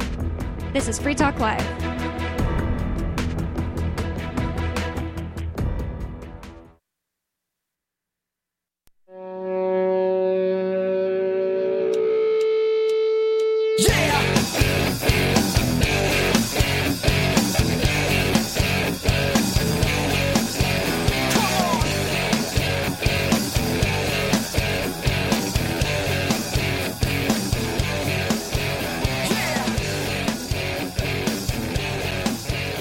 Listening to Free Talk Live, talk radio that you control. If you want to call in and get in on the conversation, that number is 603-283-6160. 603-283-6160. In the studio tonight, you've got me, Bonnie, Nikki, and Ian. And also I want to let you know about Dash, which is digital cash. This hour of Free Talk Live is brought to you by Dash, the cryptocurrency designed to be used for spending, and they are getting things back up in order with Dash. There was some technical difficulties on Monday this week. Everything was pretty much remedied by the next day. They had unfortunately an upgrade that did not go so well, and it actually resulted in the Dash network shutting down for a series of hours on Monday. But it resumed producing blocks that very night. Did they figure out the problem? Did they figure out what happened and they'll not be able to do it next time? All the masternodes are being asked to upgrade, and the super majority of them had as of yesterday. I don't know what the percentage is as of today, but other services like BitRefill are now back online. You can now resume paying with Dash to do the various different things that you've always done with Dash for most of the last decade, because Dash is one of the oldest cryptocurrencies, and it's widely available on exchanges and in multi-crypto wallets. It's easy to get and to use Dash. You can start by learning more at dash.org. And, of course, it is the very first cryptocurrency project to have what is called a decentralized autonomous organization. They paved the way for this technology. Nice. And every month, 10% of the mining rewards go into a treasury. Anyone that has one Dash to spend can put forward a proposal to the Dash master nodes. They vet the proposal, they vote on it, and they decide which ones move forward. In fact, that's how we got this sponsorship, and big thanks to the Dash Decentralized Autonomous Organization for sending us 32 Dash per month to promote Dash on the air. They've renewed for a second month in a row, at least that's the last I heard. So glad to see that things are working out for us and them. Visit dash.org and learn about Dash. That is dash.org. Everyone here on the show loves Dash, and, we'll accept Dash for, things that we do, like yoga classes. We'll accept Ian. Ian can't accept it, but he does love it. I do love cryptocurrency, and Dash is one of my favorites. Dash is digital cash, and that's what I think cryptocurrency was invented to be used as, and should be used as. Yep, that's right. Well, I want to get into this open letter by the American Kratom Association.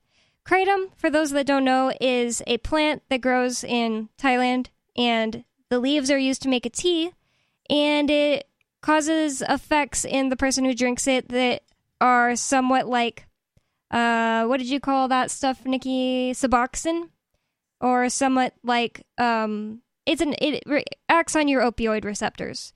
And it also it's one of those drugs that's a upper and a downer. So it's like, it relaxes you, but it also stimulates you. So you can use it for so many different things. And it doesn't keep me awake, personally. I don't even think I mentioned it, but I was drinking it from the beginning of the show. I finished it. So if you want to see someone who's on Kratom, if you want to see if it's dangerous or not. Yeah, you don't seem very impaired to me. I'm not impaired. I'm not sedated or anything, no. I'm not ready to go stab people or something like that. I can always tell when she's on Kratom because she gets a little more chatty than normal. Yeah, we'll be like taking a walk and I'll be like, Ian, this one time when I was a 5-year-old, I saw this flower or whatever. And then he's like, are you on Kratom? Anyways, this is from the American Kratom Association. FDA creates an unauthorized, quote, pocket ban authority on Kratom by abusing its import alert authority.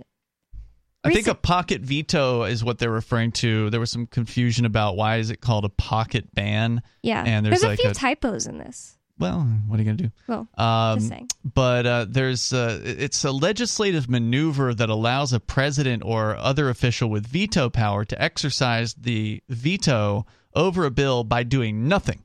And they call that keeping it in their pocket. So instead of signing the bill or signing to veto the bill, they use this pocket veto thing to do a thing that they would normally have to do without actually doing the thing. It's very confusing. Yeah, that makes sense in a way that doesn't make sense. But yeah. It's politics, right? It's yeah. this stupid political system. So I think that's what they're saying here is like, well, the FDA hasn't actually banned Kratom, but that sounds like they figured out a way to kind of ban it without actually banning it. But in this case, it's not exactly the same as a pocket veto because they are still affirmatively doing a thing, but it involves their import alert authority instead of putting it as a Schedule 1 drug, which is what they first started trying to do in 2016.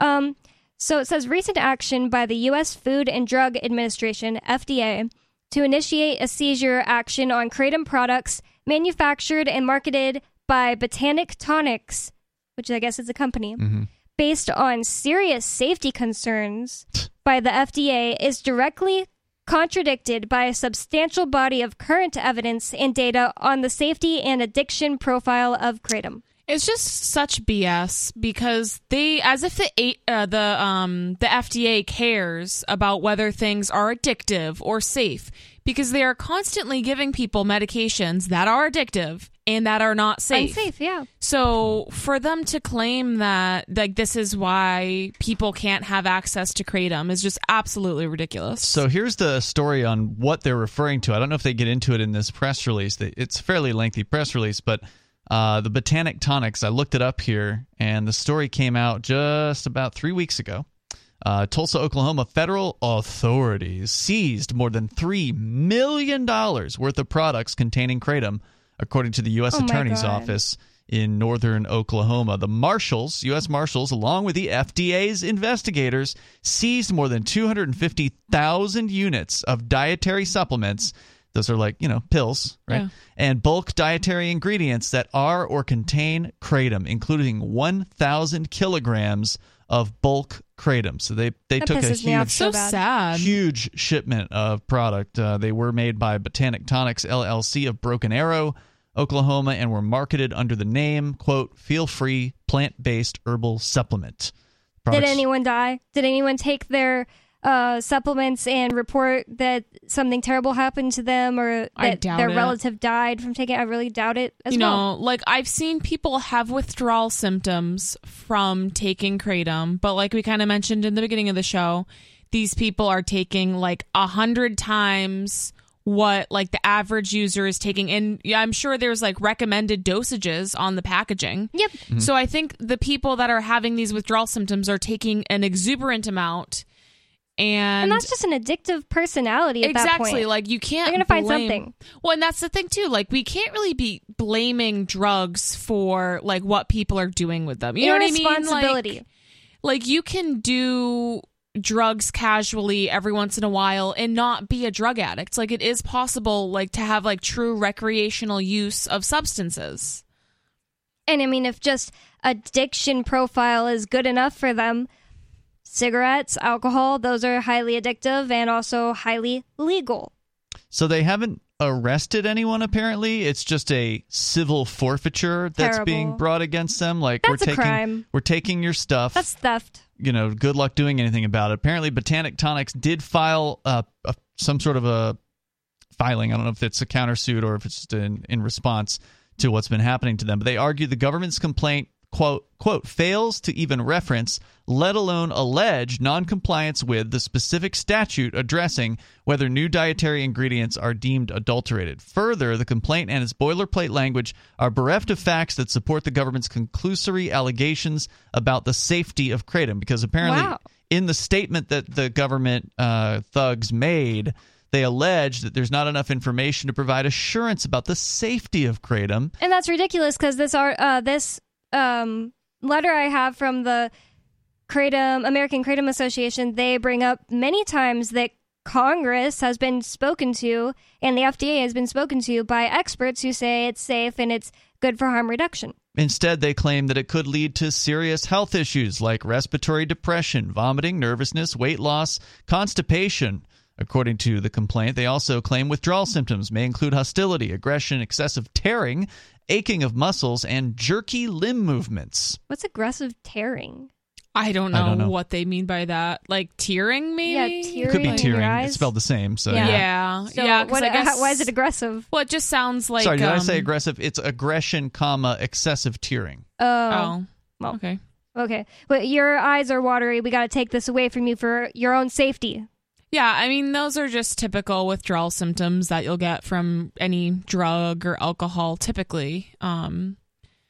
Yeah, it's just this whole thing's completely ridiculous. The prosecutors, in an amended complaint, described kratom, the kratom products that they seized, again, $3 million worth of it, as, quote, adulterated under federal law because, quote, they contain or are a new dietary ingredient, kratom, for which there is inadequate information to provide reasonable assurance that this ingredient does not present a significant or unreasonable risk of illness of injury. And I think the DEA obviously disagreed because the DEA rejected their when they tried to bring it forward to them and tell them to make it illegal. Essentially what they're saying here is this product is too new. We don't know enough about it, so we're just going to take it all. It's been being used for I think 1,000 years in Thailand. Right. Oh, probably more than that.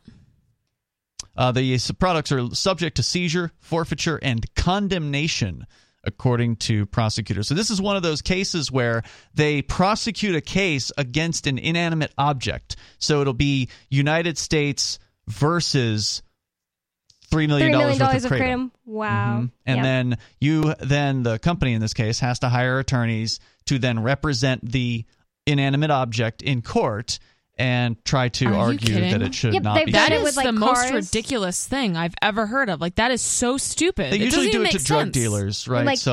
They'll take the car. a car or a house or something like that, or they'll say, well, this was purchased in relation to illegal drug narcotics, and so therefore it is the produce of the narcotic sales, and so we should get to steal this car. Yeah, this is the same kind of thing, just with a different excuse.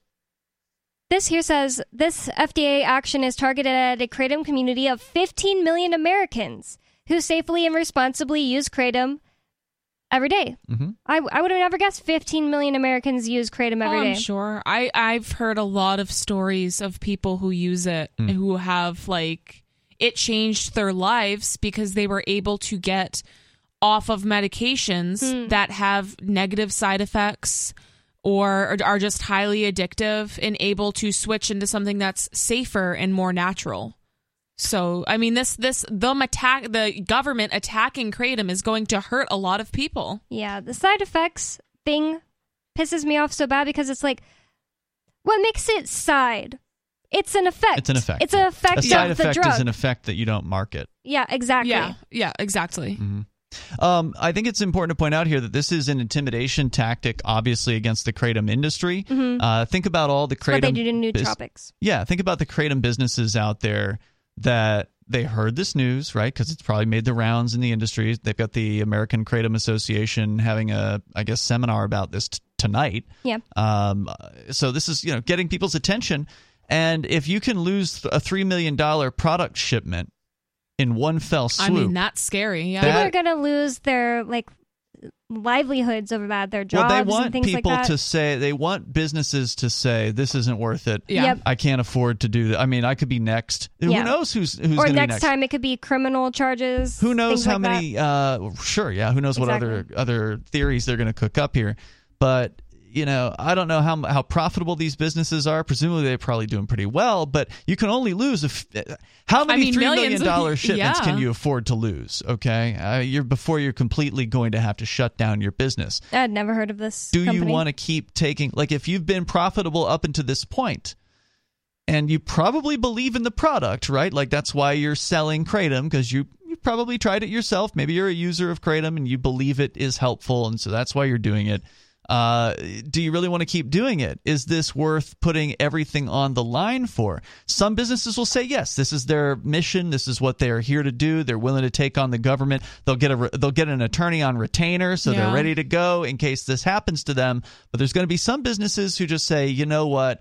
It's been a good run. This isn't worth the fight. We're out. And so it could actually harm the existing Kratom industry by just people dropping out.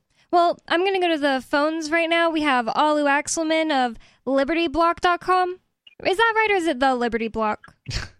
It's LibertyBlock.com. Cool. Okay, I got it right. I finally practiced this enough. I think I'm pretty knowledgeable about LibertyBlock.com. I've got it down now. I got it right just now, but then I asked and ruined it. Okay, Alu, what's on your mind? It only took me 100 calls. Bonnie, are you doing First Care tonight? Yeah, I just wanted to because Arya asked for the day off, and I was just like, the last couple times that I did First Chair, I didn't really like it. I just want to try it again and see if I like it. I like it more today. I thought this was your first time. I was going to congratulate you, but I guess it's not. Forget it. It was 2021. It's been a while. Last time, so. Yeah. Okay, so anyway, I wanted to comment on a show 2 nights ago with Mark the Statist and Ian and Bonnie, I believe, were the 3 hosts. Oh, yeah, it was a tough show. It was really disappointing that right after I finally write a book titled Taxation is Theft, Mark changes it to Taxation is totally fine and consensual and in line with the social contract. Yeah, it was ridiculous.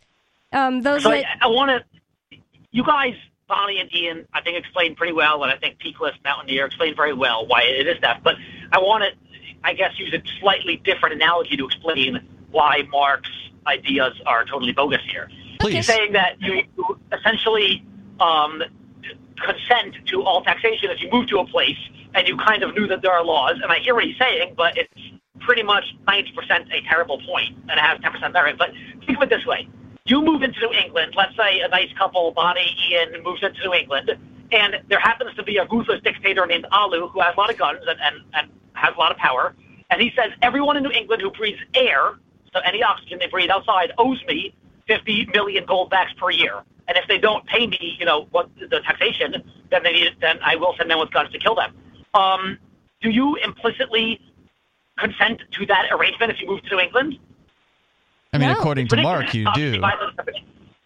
As long as you're the government, then according to Mark, then that is totally a consensual act. I would say one thing is, what if you don't know about Alu the tyrant? And another thing is, even if you know about it, maybe you just don't believe that that's right, so you want to move there anyway for whatever reason outweighs the cons, and I can't call that consenting to being stolen from. Mark is saying that might makes right. That he literally said it, multiple times throughout the show. Yep. He who has the power, the guns, which the government, in this case, the government gang, they are de facto and therefore de jure right. They're de facto right, and they are moral and ethical and everything.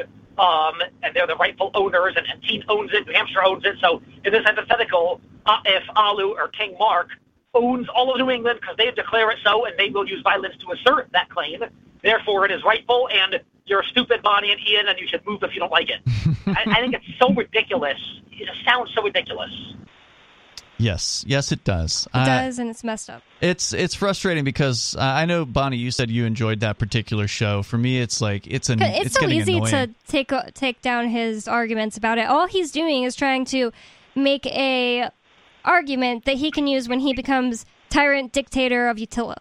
Well, this isn't the first time you've had this conversation either. That's why it's frustrating to me, because he just... Oh, yeah, Nikki was here when me and Mark had a showdown after show one time, and I destroyed him then, too. But he just continues to think that he's right. But that's the thing. He doesn't have to justify government taxation to justify his ownership of a private property. And that's the thing. Why does he go so far I don't know. with it? He keeps making that, acting like it's the same thing. He keeps trying to make the point, yeah, well, if I own condos, and I always say, okay, yeah, you own the condos. Obviously, people would have to sign a contract to move into those condos. It's not the same thing. And he just, kind of ignores that. Yeah, he likens, for listeners that weren't tuned in, he is likening the idea that there's a group of strangers calling themselves the city of fill in the blank or the state of fill in the blank, and that they've got a bunch of stupid crap written down on paper, and that they have all that crap written down on paper, and so therefore you're agreeing to it all by simply crossing the imaginary line into their particular quote-unquote jurisdiction. What do you have to say to that one, Alu?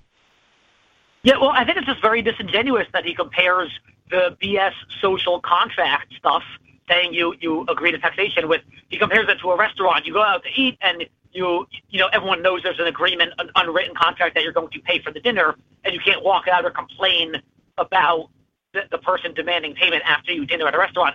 Again, that is a one-to-one transaction that's understood in polite society, in this universe at least, that you're going to pay for that, whereas the scale is tremendous where you say the whole state, or in the case of Alu the tyrant, it's the whole New England I decided that I own, and I have more guns than you. I decide that I own it, and I will use violence or kill you if you don't pay me 50 million gold backs per year to breathe the air that I decided that I own.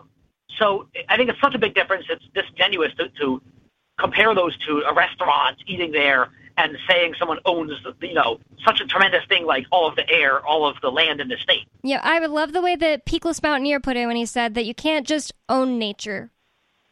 You have to mix your labor. Peakless Mountaineer, what he got into is one of the few things that I will admit I'm not the biggest expert in the universe on, which is homesteading theory. Yeah.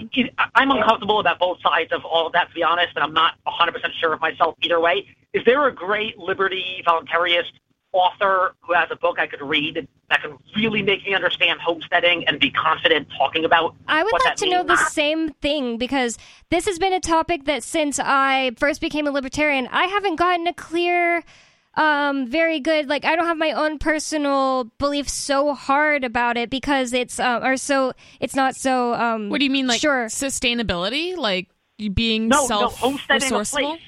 No, if something is not owned. It's just whether property rights, and do they extend to, so Utah is 96% government land. If the government went away tomorrow, disappeared, would people just be able to be like, I have $1 million, so I'm going to circle this 100,000 acres of land, and it's mine now, and it's a private company, I'm a private company, I paid for it, and now I own all this, when they can possibly have a home that sits on that much land, they're not actually working it, and then they charge people to go to Zion National Park or whatever. It doesn't Ian, what do seem you say right about that? Ian, is there a good book I could read? That's a great question, and it is something that I don't think was really significantly discussed in any of the libertarian books that I read, coming up in this movement. So I don't have that. I know that the theory, there's like a libertarian land theory called Georgism, and if our co-host Nobody was on the... Is that like Discordia stuff? I don't know. Oh. It's just what it's called. I know that he would be able to speak to it. I don't know if that's per se all about homesteading, but it is sort of like a mutualist theory of land ownership, if I recall correctly. But again, not an expert on that. I tend to like what Peakless Mountaineer is saying, and this may be a good question for Saturday night when he's here with us, because I suspect he seems to be very well informed on this particular topic.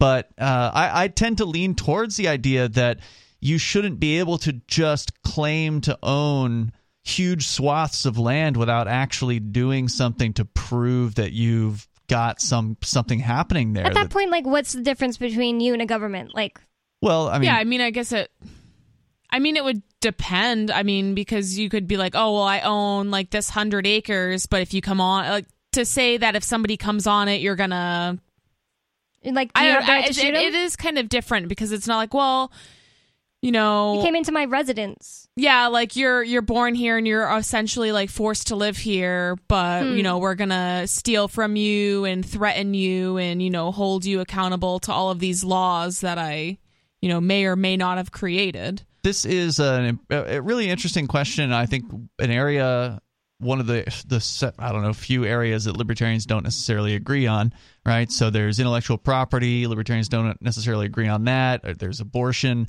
They don't necessarily agree on that. And this is another one of those areas where some libertarians are going to say, yeah, but I should be able to have 11 acres and fence it off and then, have less than an acre of it where I've actually got my house and then the rest of it is just quote unquote mine. But the other side says, well, but you didn't do anything to make that yours.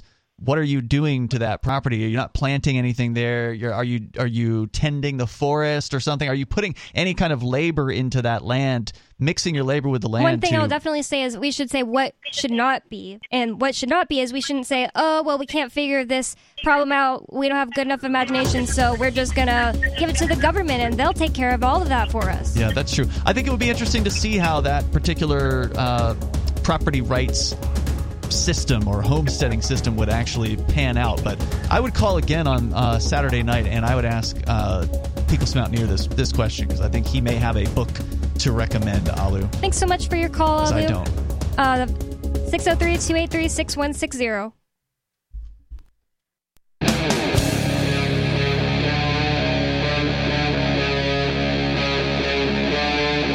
Free Talk Live.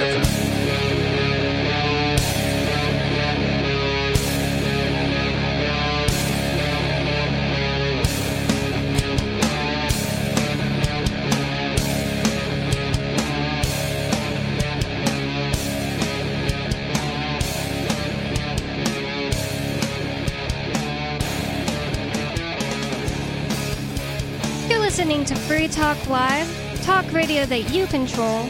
If you'd like to call in and get in on this conversation or bring up a whole new subject, you can call 603-283-6160.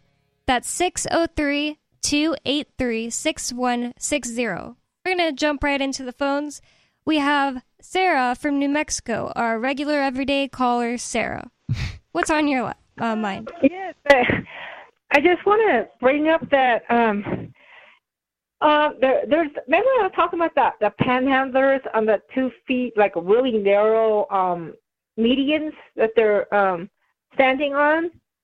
Well, the city is blaming them for getting killed by cars. They're the cause of our high pedestrian fatality rate. Panhandlers? So, yeah, because they have to stand on a 4 feet or wider sidewalk. Are they in the way? Yeah, so they're not going to be in the way. So but I called the mayor and I called my counselor, and I told him, I said, it's so comical and so silly that you're blaming them because all that you know what, you scrape up all of the police report of all the pedestrians that got killed. You'll find that none of them was a panhandler standing in the median. So you're saying that they don't actually get hit and they're just using this excuse? Oh, I see. You're saying that like lots of people get hit by cars in different ways and they're trying to chalk it all up to, oh, it's just those panhandlers standing on the side of the road and that doesn't actually really happen? That's exactly what I'm saying. They're not giving the data. You know what I mean? Okay. If there's a cause of all the what they're saying, okay, if that's true, every single one of the pedestrians that got killed should have been panhandlers standing in the middle of the street, like they're claiming, or like at least a high percentage, huh? But they're talking about them standing in the median, not like right in the middle of the street, correct?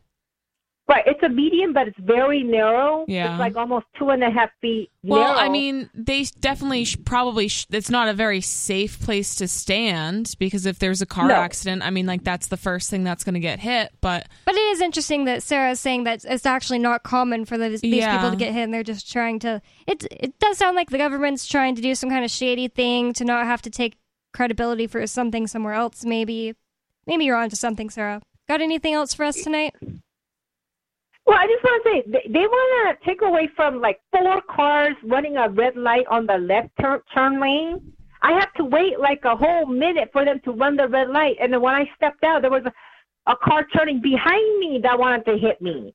I was sandwiched from all the 4 cars running a yellow red light and the left turn lane, and the cars wanted to turn as soon as they were done and try to get me out of the way. You know what? There is a real reason why we have like 17 pedestrians killed this year so far. So it sounds like you were trying to run out on a yellow light into the intersection? No, the left. There were 4 cars running a red light on the left-hand turn. So that I had the walk signal. I had to wait 4 cars to run the red light before I could step out. And then I thought you said it was a yellow red light. No, I meant no. Okay, you did use the word yellow. Maybe she went to say yellow and then corrected herself and said red. I mean, look, I don't know how it is there in Albuquerque, but usually in the places I've lived, when you've got cars that are turning left on a green light and then that goes to red, you typically don't get more than 1 car that is maybe going to kind of pull out into the intersection. The light turns red. They go ahead and use that opportunity to make the turn that they were planning to make, and that's usually the end of it. There's usually not 3 more cars that then subsequently turn after that on a red. I mean, what you're talking about is like completely unprecedented. Could be that bad in New Mexico. I mean, those people are the worst drivers in the entire universe. So, I mean, it could be. It is possible that it could be a cultural thing where people in New Mexico are like, yep, we just don't follow common courtesy or road rules at all. If so, I think that's pretty awesome.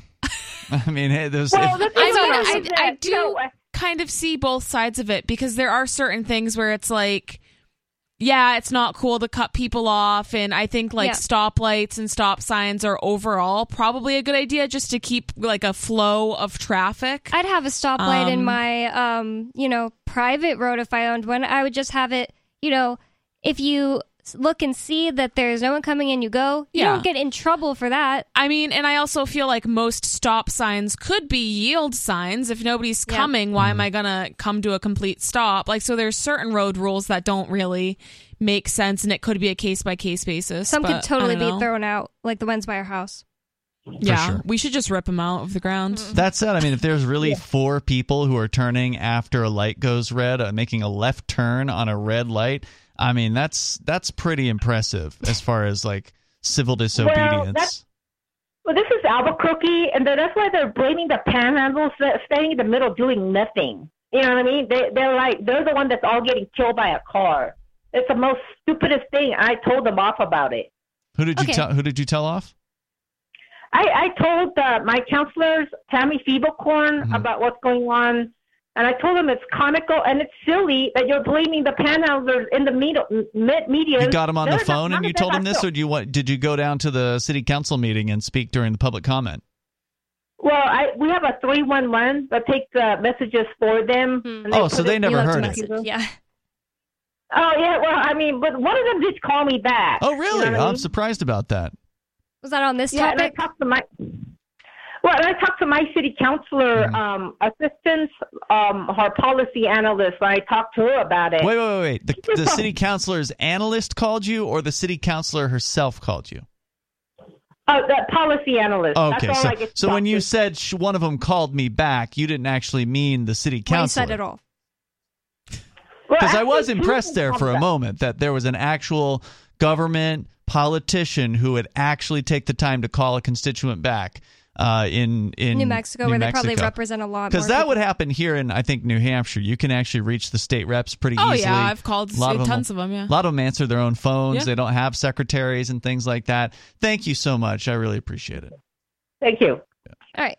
If you're done with her, Bonnie. Oh, yeah, no, I thought you were the one that was Yeah. continuing with her. But I know it was just to make fun of her. Yeah, Sarah's pumping up that she got to speak to a congressional staff member. There was or that whatever. time that some Whoopee. kind of a Congress or New Mexico congressperson went out to lunch with her, and we were like, what? How did you do that? It was so weird.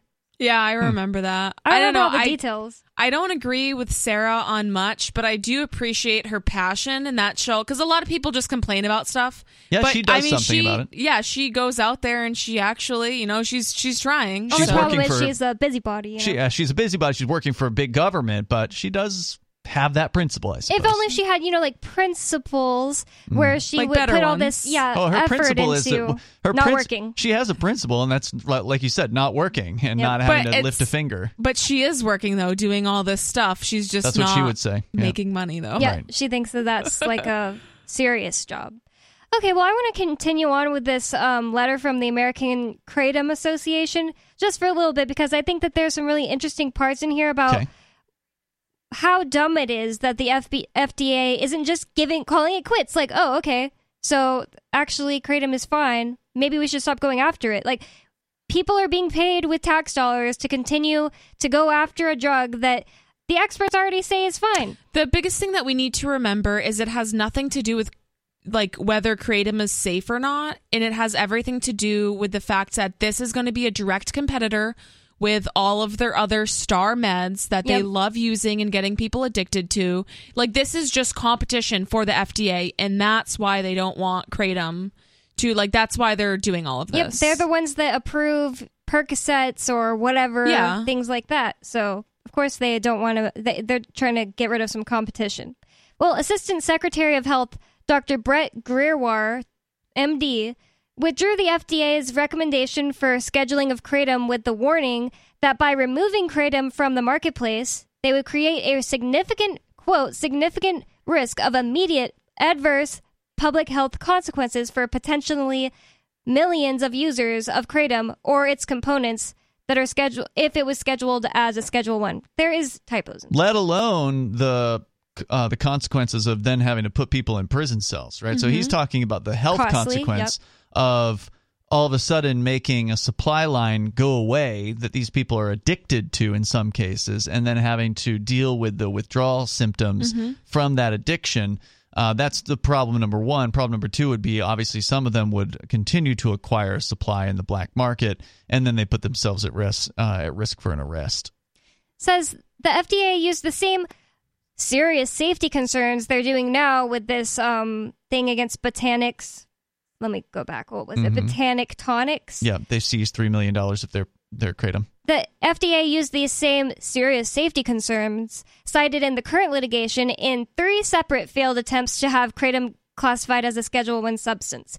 First one was October 13th, 2016, when the Drug Enforcement Administration rejected the FDA petition for scheduling as lacking sufficient evidence required by the CSA, the Controlled Substance Act.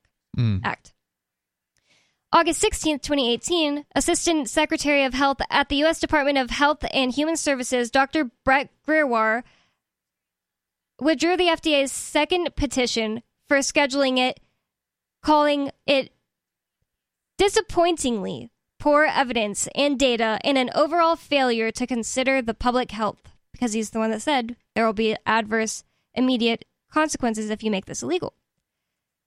And then the last one was December 1st, 2021, the UN Commission on Narcotic Drugs, which is also the UNC&D, accepted the report from the Expert Committee on Drug Dependence comprised of 12 international experts on substance abuse and addiction who unanimously concluded that there was insufficient evidence to schedule Kratom internationally. So the UN has declined to do anything about it. Yep. Okay. But the FDA is still pushing forward. Yep, it says, having failed to make the case to ban Kratom on statutory criteria set by Congress, even a lesser standard that is part of the International Drug Scheduling Treaty, of which the U.S. is a party, the FDA is now unfairly abusing the Import Alert Authority granted by the Congress by using it as a tool to create a de facto ban on Kratom they cannot justify on the evidence and data required by the CSA. It was never the intent of the Congress for the FDA to use the Import Alert Authority as a self-styled pocket ban on any product, including Kratom. Well, this just goes to show that it doesn't matter what the intent of Congress was, that government bureaucrats will interpret the statutes to mean whatever they want it to mean, just like we've seen with the attack on cryptocurrency, of course, where one bureaucracy says it's a security, another one says it's a commodity, another one says it's money. So, like, it's the same exact thing. They've got this thing Congress authorized them to do, and they're going to go outside of the bounds of what they were originally intending to do whatever they want to do, which is to ban Kratom imports and seize them and potentially, I presume, destroy it at some point once all the court nonsense is done and over with, and then keep doing this until some Kratom company is able to spend the money that it takes to hire the lawyers to fight this and potentially take it all the way to whatever court they need to take it up to get it overturned. I bet the Chevron doctrine being overturned could definitely help. What's that? Them with this. The Chevron doctrine is a 1984.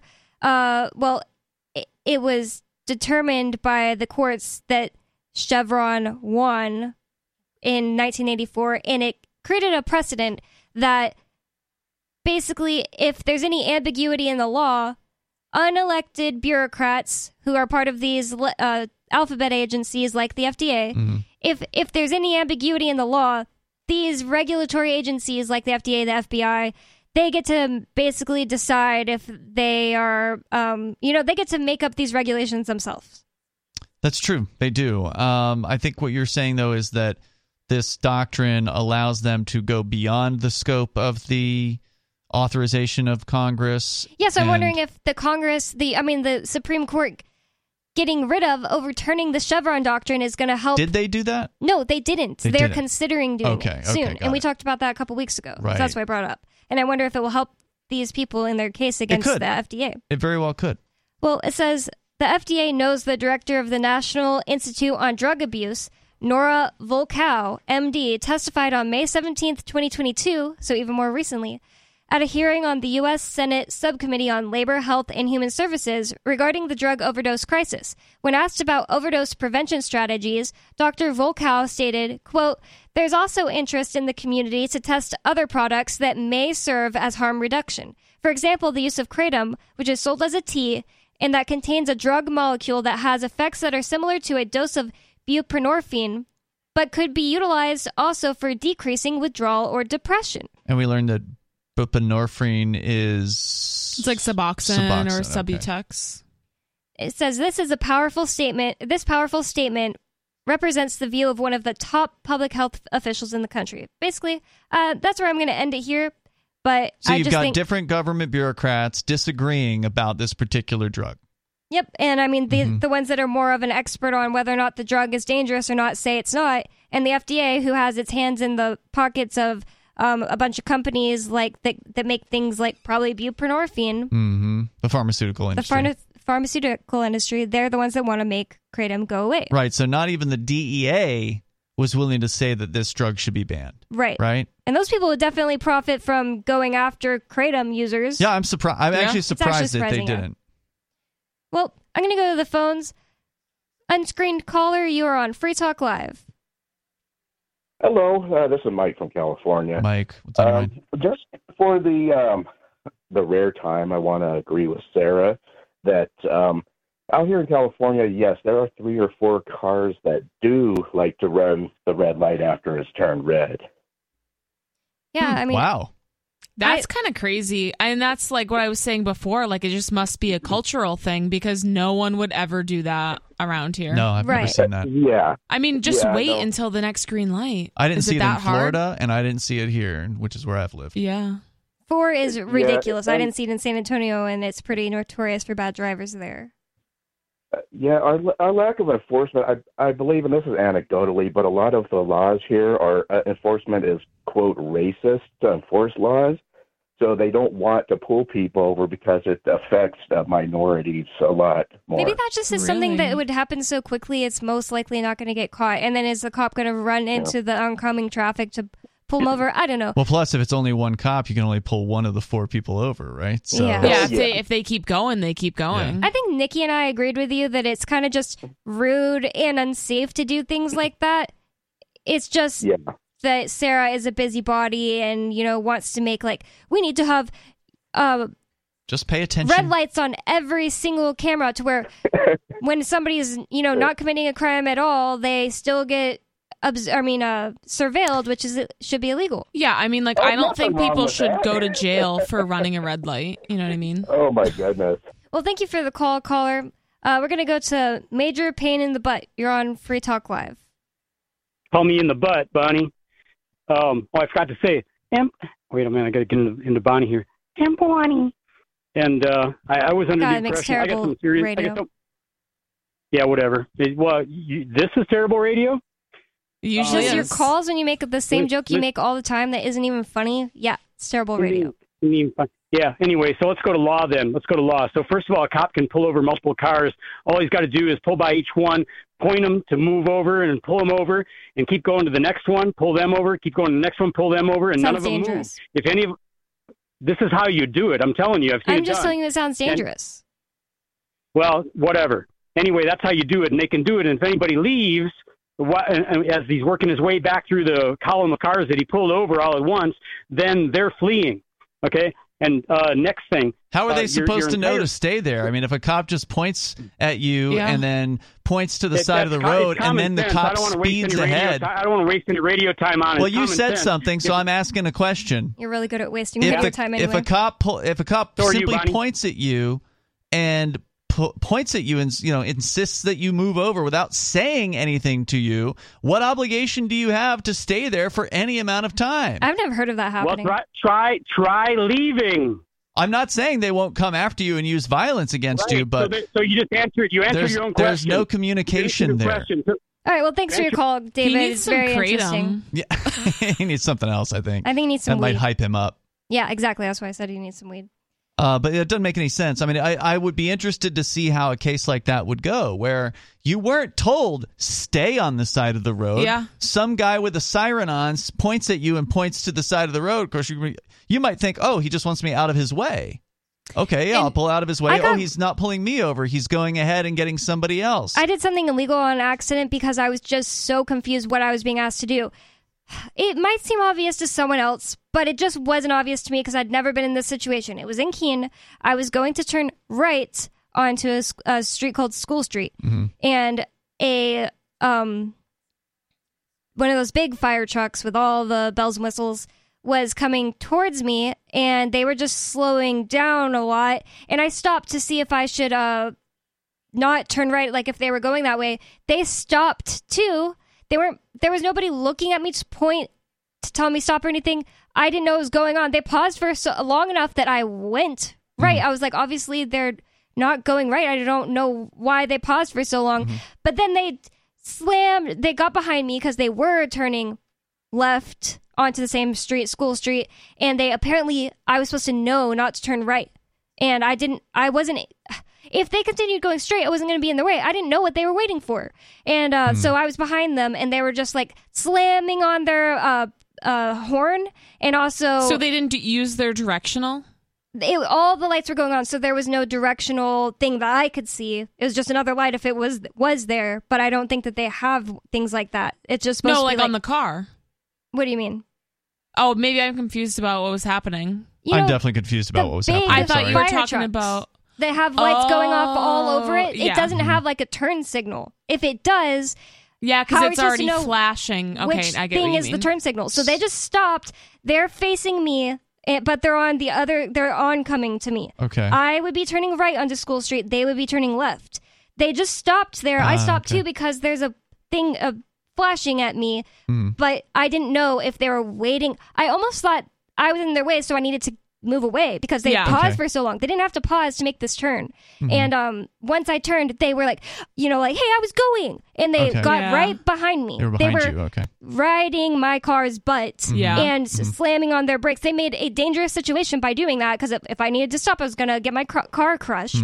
Yeah, but, I could totally see how that would be like a very confusing situation where you're like, what is the correct thing to do here? Right. I even wondered if I was in their way. But yeah, there's lots of times when how are you supposed to know what a cop is wanting you to do? There's not a text message sitting above their head. Yeah. Well, coming back. I mean, I guess he could pull up a PA system and yell at you, but even then you might not hear it. Yeah. Well, when we come back, I want to talk about a story that Nikki's brought in about near-death experiences. 603-283-6160. It's Free Talk Live.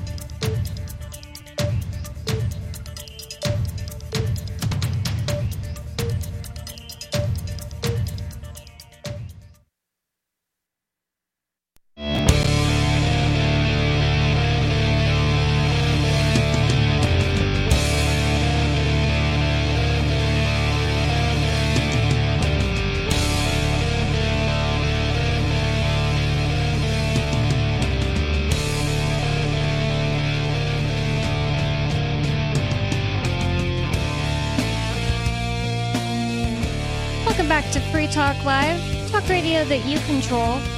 If you want to get in on this last segment before the next half hour, call 603-283-6160. 603-283-6160. There's not going to be another half hour after this? No, this is the next half hour, is what I meant. Oh, okay, gotcha. In this next half hour. Anyways, we're moving on to a story that Nikki brought in tonight. Yeah, so this one is from Science Daily. It's called Lucid Dying. Patients Recall Death Experiences During CPR. Detection of rhythmic brainwaves suggestive of near-death experiences. So 1 in 5 people who survive CPR resuscitation after cardiac arrest may describe lucid experiences of death that occurred while they were seemingly unconscious and on the brink of death.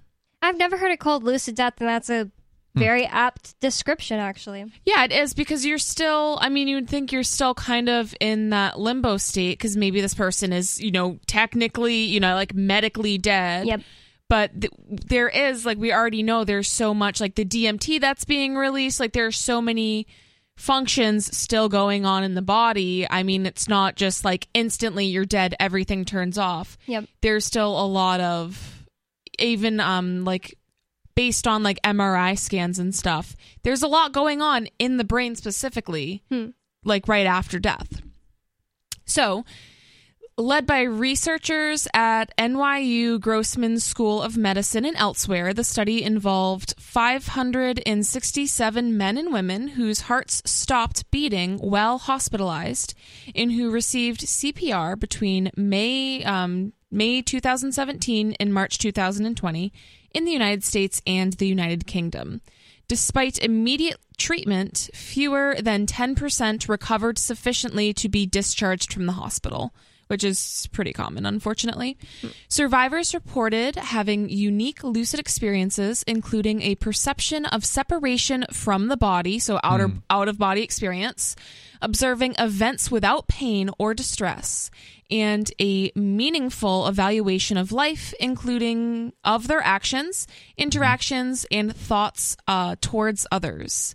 The researchers found this is what they call a life review. Yeah, or like, your life flashing before your eyes. And it's really interesting when people talk about this, because I remember there was a guy Garrett Ian, who used to be one of the activists here in the Keene area. He's up in the Concord area now, but he encountered this guy in the State House who was like a test pilot for NASA or the Air Force or something, and they'd put him in one of these centrifugal force machines that just to like test the human body or something like that, and it turned his spine into like jelly something really? over time.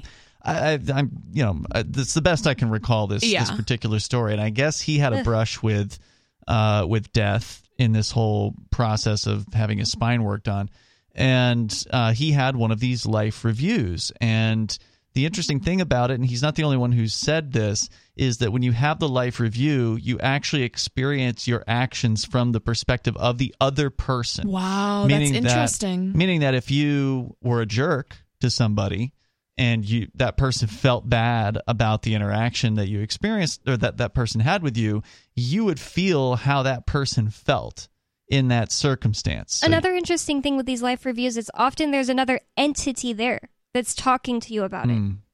Yeah. So it kind of, and I've heard of that before, where either, if a religious person, you might see like an angel, or maybe you'll see your grandfather, or, like someone that would be comforting, like a comforting presence. Yeah, I just think that life reviews are really interesting phenomena. Me too. It is. So let's see. It suggests that even though there's not, like, maybe you didn't get quote unquote karma in your life for something that you did, maybe it comes at the end. Yeah. If it didn't happen during your life, maybe you get that happening at the end, where you have to feel the sum total of all of the negative things. And I think you also feel the positive things that you did for people, but you get the whole experience from someone else's perspective. So the researchers found these experiences of death to be different from hallucinations, delusions, illusions, dreams, or CPR-induced consciousness, which I've never heard of that phenomenon before, so I'm not quite sure about that. The work also included tests for hidden brain activity.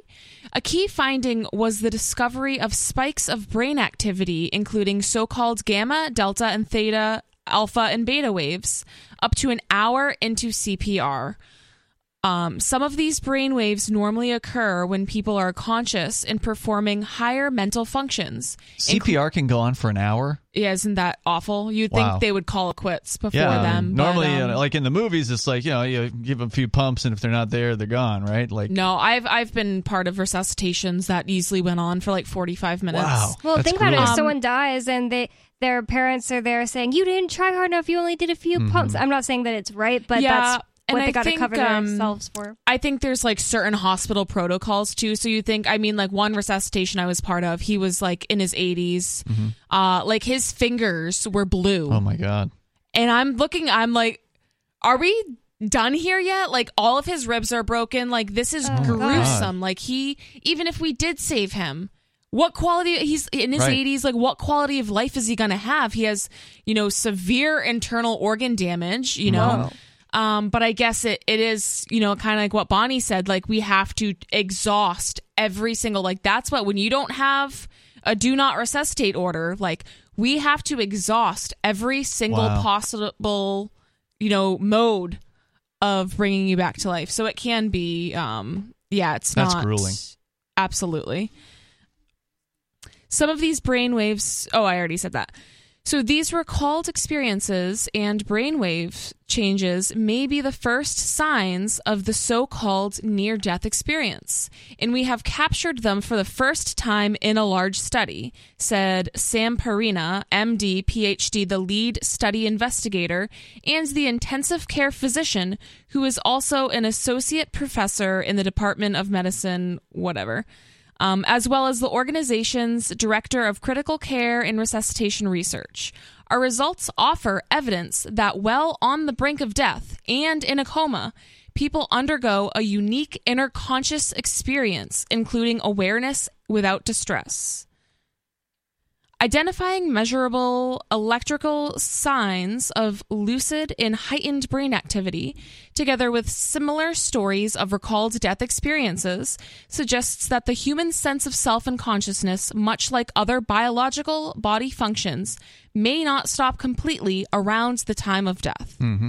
And what's really interesting is that there have been doctors, I can't remember the exact doctors and scientists' names that I'm going to talk about here, but I can tell you, you can read about it in Dr. Melvin Morris's books on the near-death experiences. He has 3 different books about it. Well, they've tried to find the exact place in the human brain that near-death experiences occur. Like, one exact place. He wants to They want to isolate that, and they can't find it. So obviously, these memories, these things that people wake up with, I think it's pretty obvious that it's kind of stuff going on in your spiritual reality, in a spiritual reality that's not actually just, oh, it's a hallucination. Well, like a hallucination would be found in your brain. Yeah, there'd be brain activity. Yeah. I think what you're suggesting there, my understanding of what you're saying is that consciousness is separate from the mind. The body, right? yeah. I think you go on when you die. That whatever your experience you're having is not showing up on a brain scan or whatever it is that they would be using because it's not happening there. But it's happening to you. Yeah. Right? At least these people seem to be pretty sure that it happened to them. I mean, one of the things that Morse, because we've read 2 of his books. No, we read 3. I know there's a 4th book that we haven't read. read. We have a 4th one that's not part of the series. I see. But the thing that there's a lot of people that have these experiences and they're very transformative for them, meaning that they come out of this, in a lot of cases, better people, being more compassionate. Less afraid of death is a huge one. Yeah, they're not afraid to die because they know what's going to happen when they die, and it's nice. It's, like peaceful, and they know the possibilities after. And it's so interesting that a lot of these people, they report very similar things. They do, yeah. Right. Even across differing belief systems. Yeah, like different religions. A Muslim or a Christian or whatever, they all have very similar experiences. These lucid experiences cannot be considered a trick of a distorted or dying brain, but rather a unique human experience that emerges on the brink death, says Perina. The brain is shutting down and many of its natural braking systems are released, known as disinhibition. This provides access to the depths of a person's consciousness, including stored memories, thoughts from early childhood to death, and other aspects of reality. While no one knows the evolutionary purpose of this phenomenon, it clearly reveals intriguing questions about human consciousness, even at death, says Perina. I would say nobody knows it because the purpose is probably spiritual. Yeah, exactly. Not a physical purpose, probably. The study authors conclude that although studies to date have not been able to absolutely prove the reality or meaning of the patient's experiences and claims of awareness in relation to death, it has been impossible to disclaim them either. So, you can't say either way. They say you can't tell somebody they didn't have the experience that they say they had. Yeah, you can't tell them that. And, right? and then once you have hundreds of people all saying very similar things. Yeah.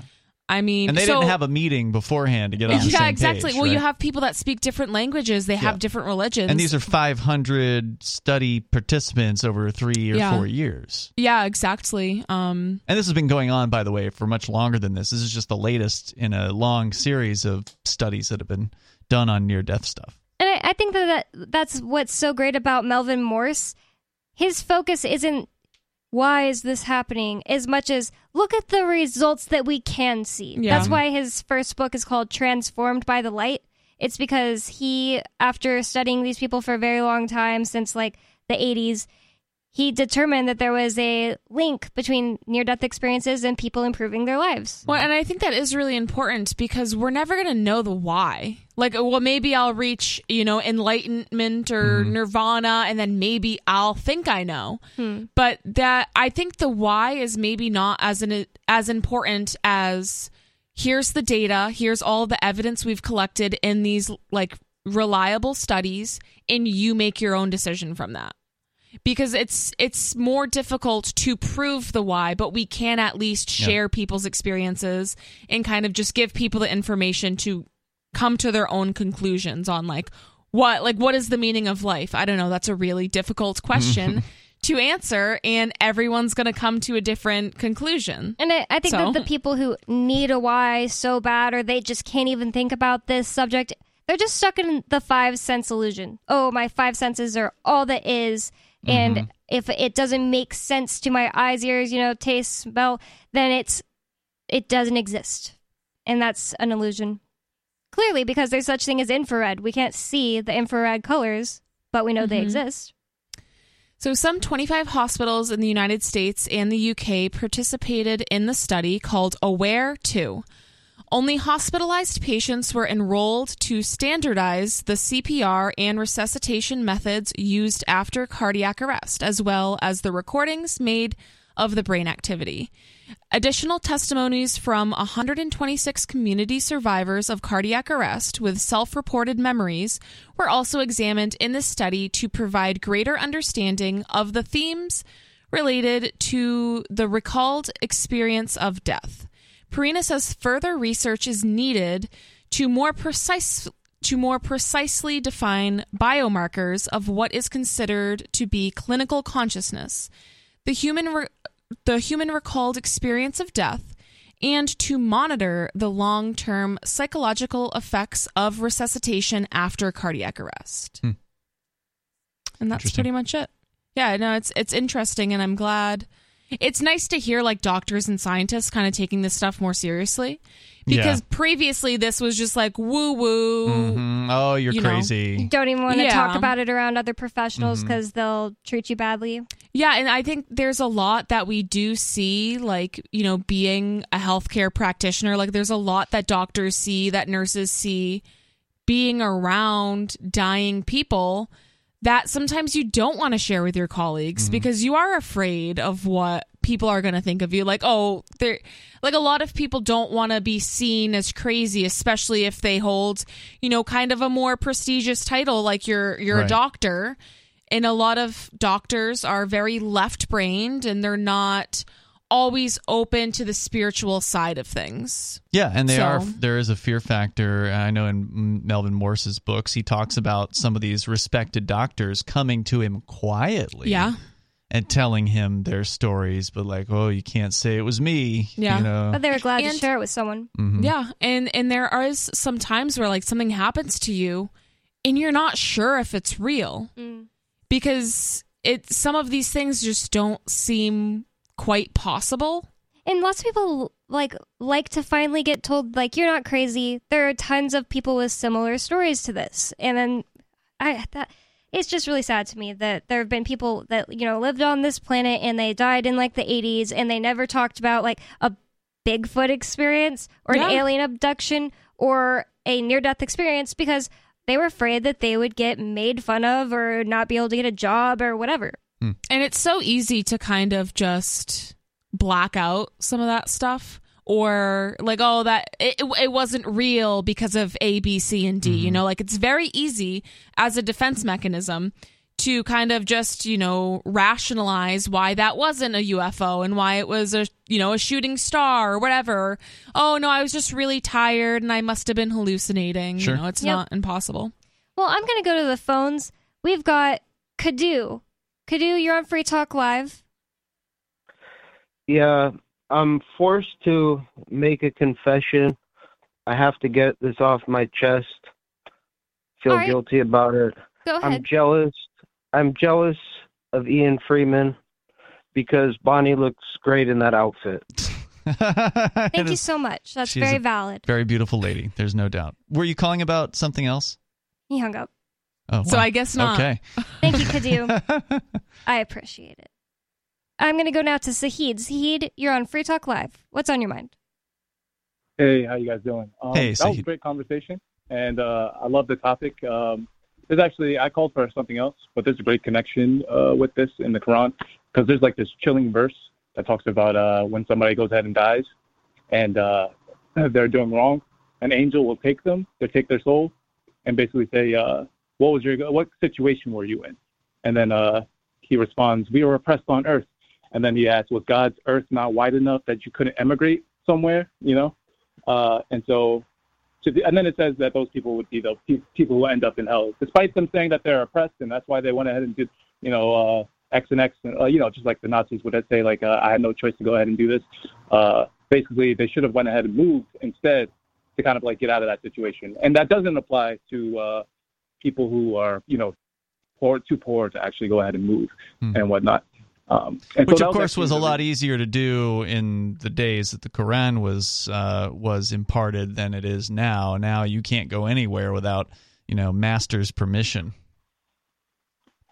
Yeah, exactly. I mean, during COVID? Or anytime.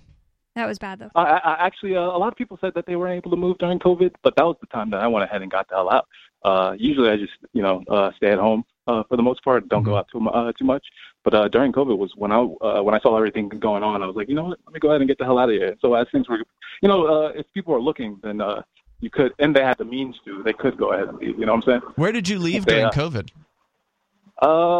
Do you know Derek Rose? Do you guys follow him at all? I mean, I've met him on occasion at libertarian events over the years, but I can't say I know him.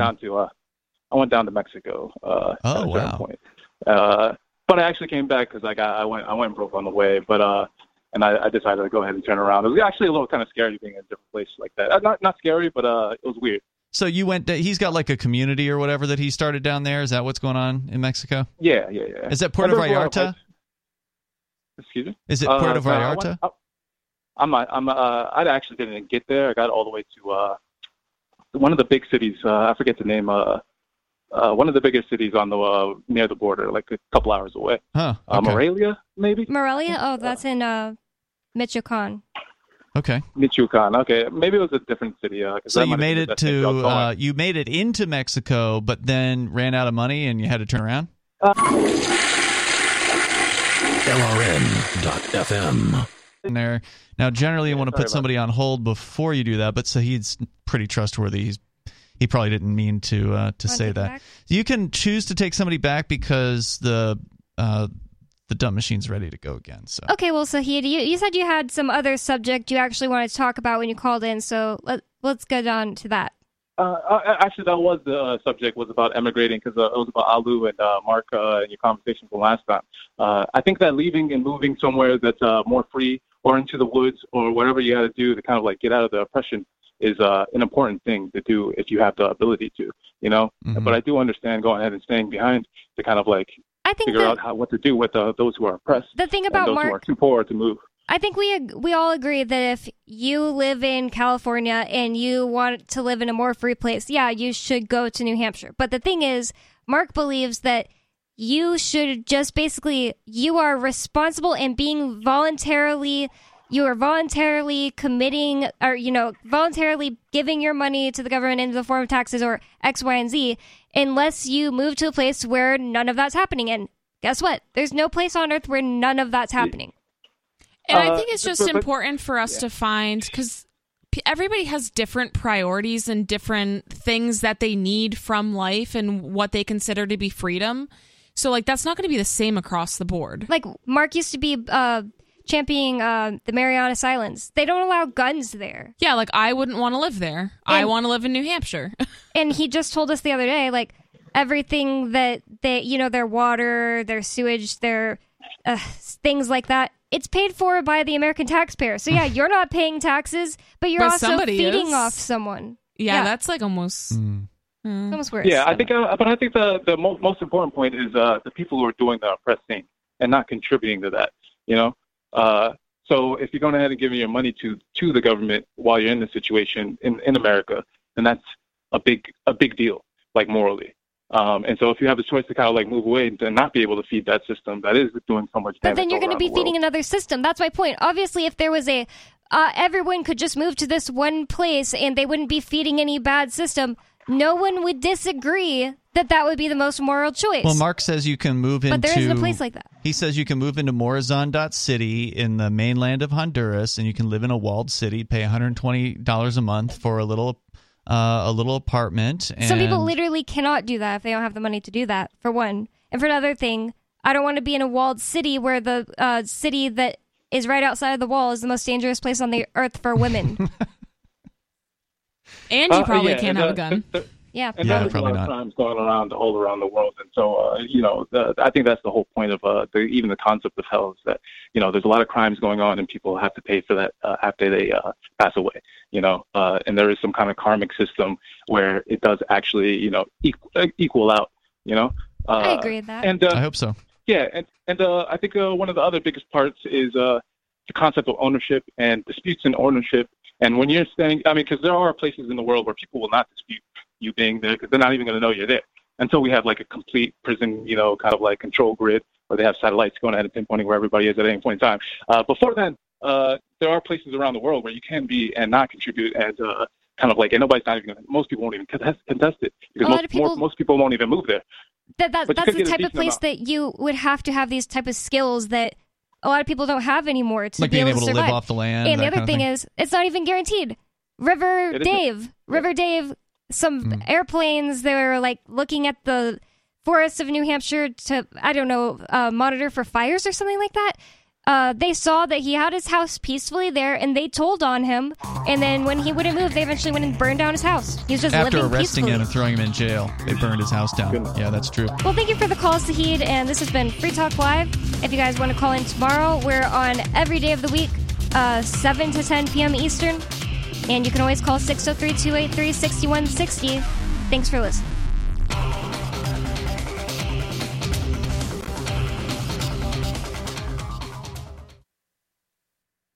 This is Mark Edge with Free Talk Live. Mark Warden with PorcupineRealEstate.com is one of the best real estate agents I've ever worked with. I've been through about 24 real estate transactions in my life, and I feel like I know what I'm doing, but there's always the things that you don't know that you don't know. Mark Warden with PorcupineRealEstate.com found a problem with the house that I was buying that ultimately saved me $65,000. He's a consummate professional, holds his people to his own high standards, and I would unequivocally recommend him for any real estate purchase in New Hampshire. Don't sell yourself short. Contact PorcupineRealEstate.com.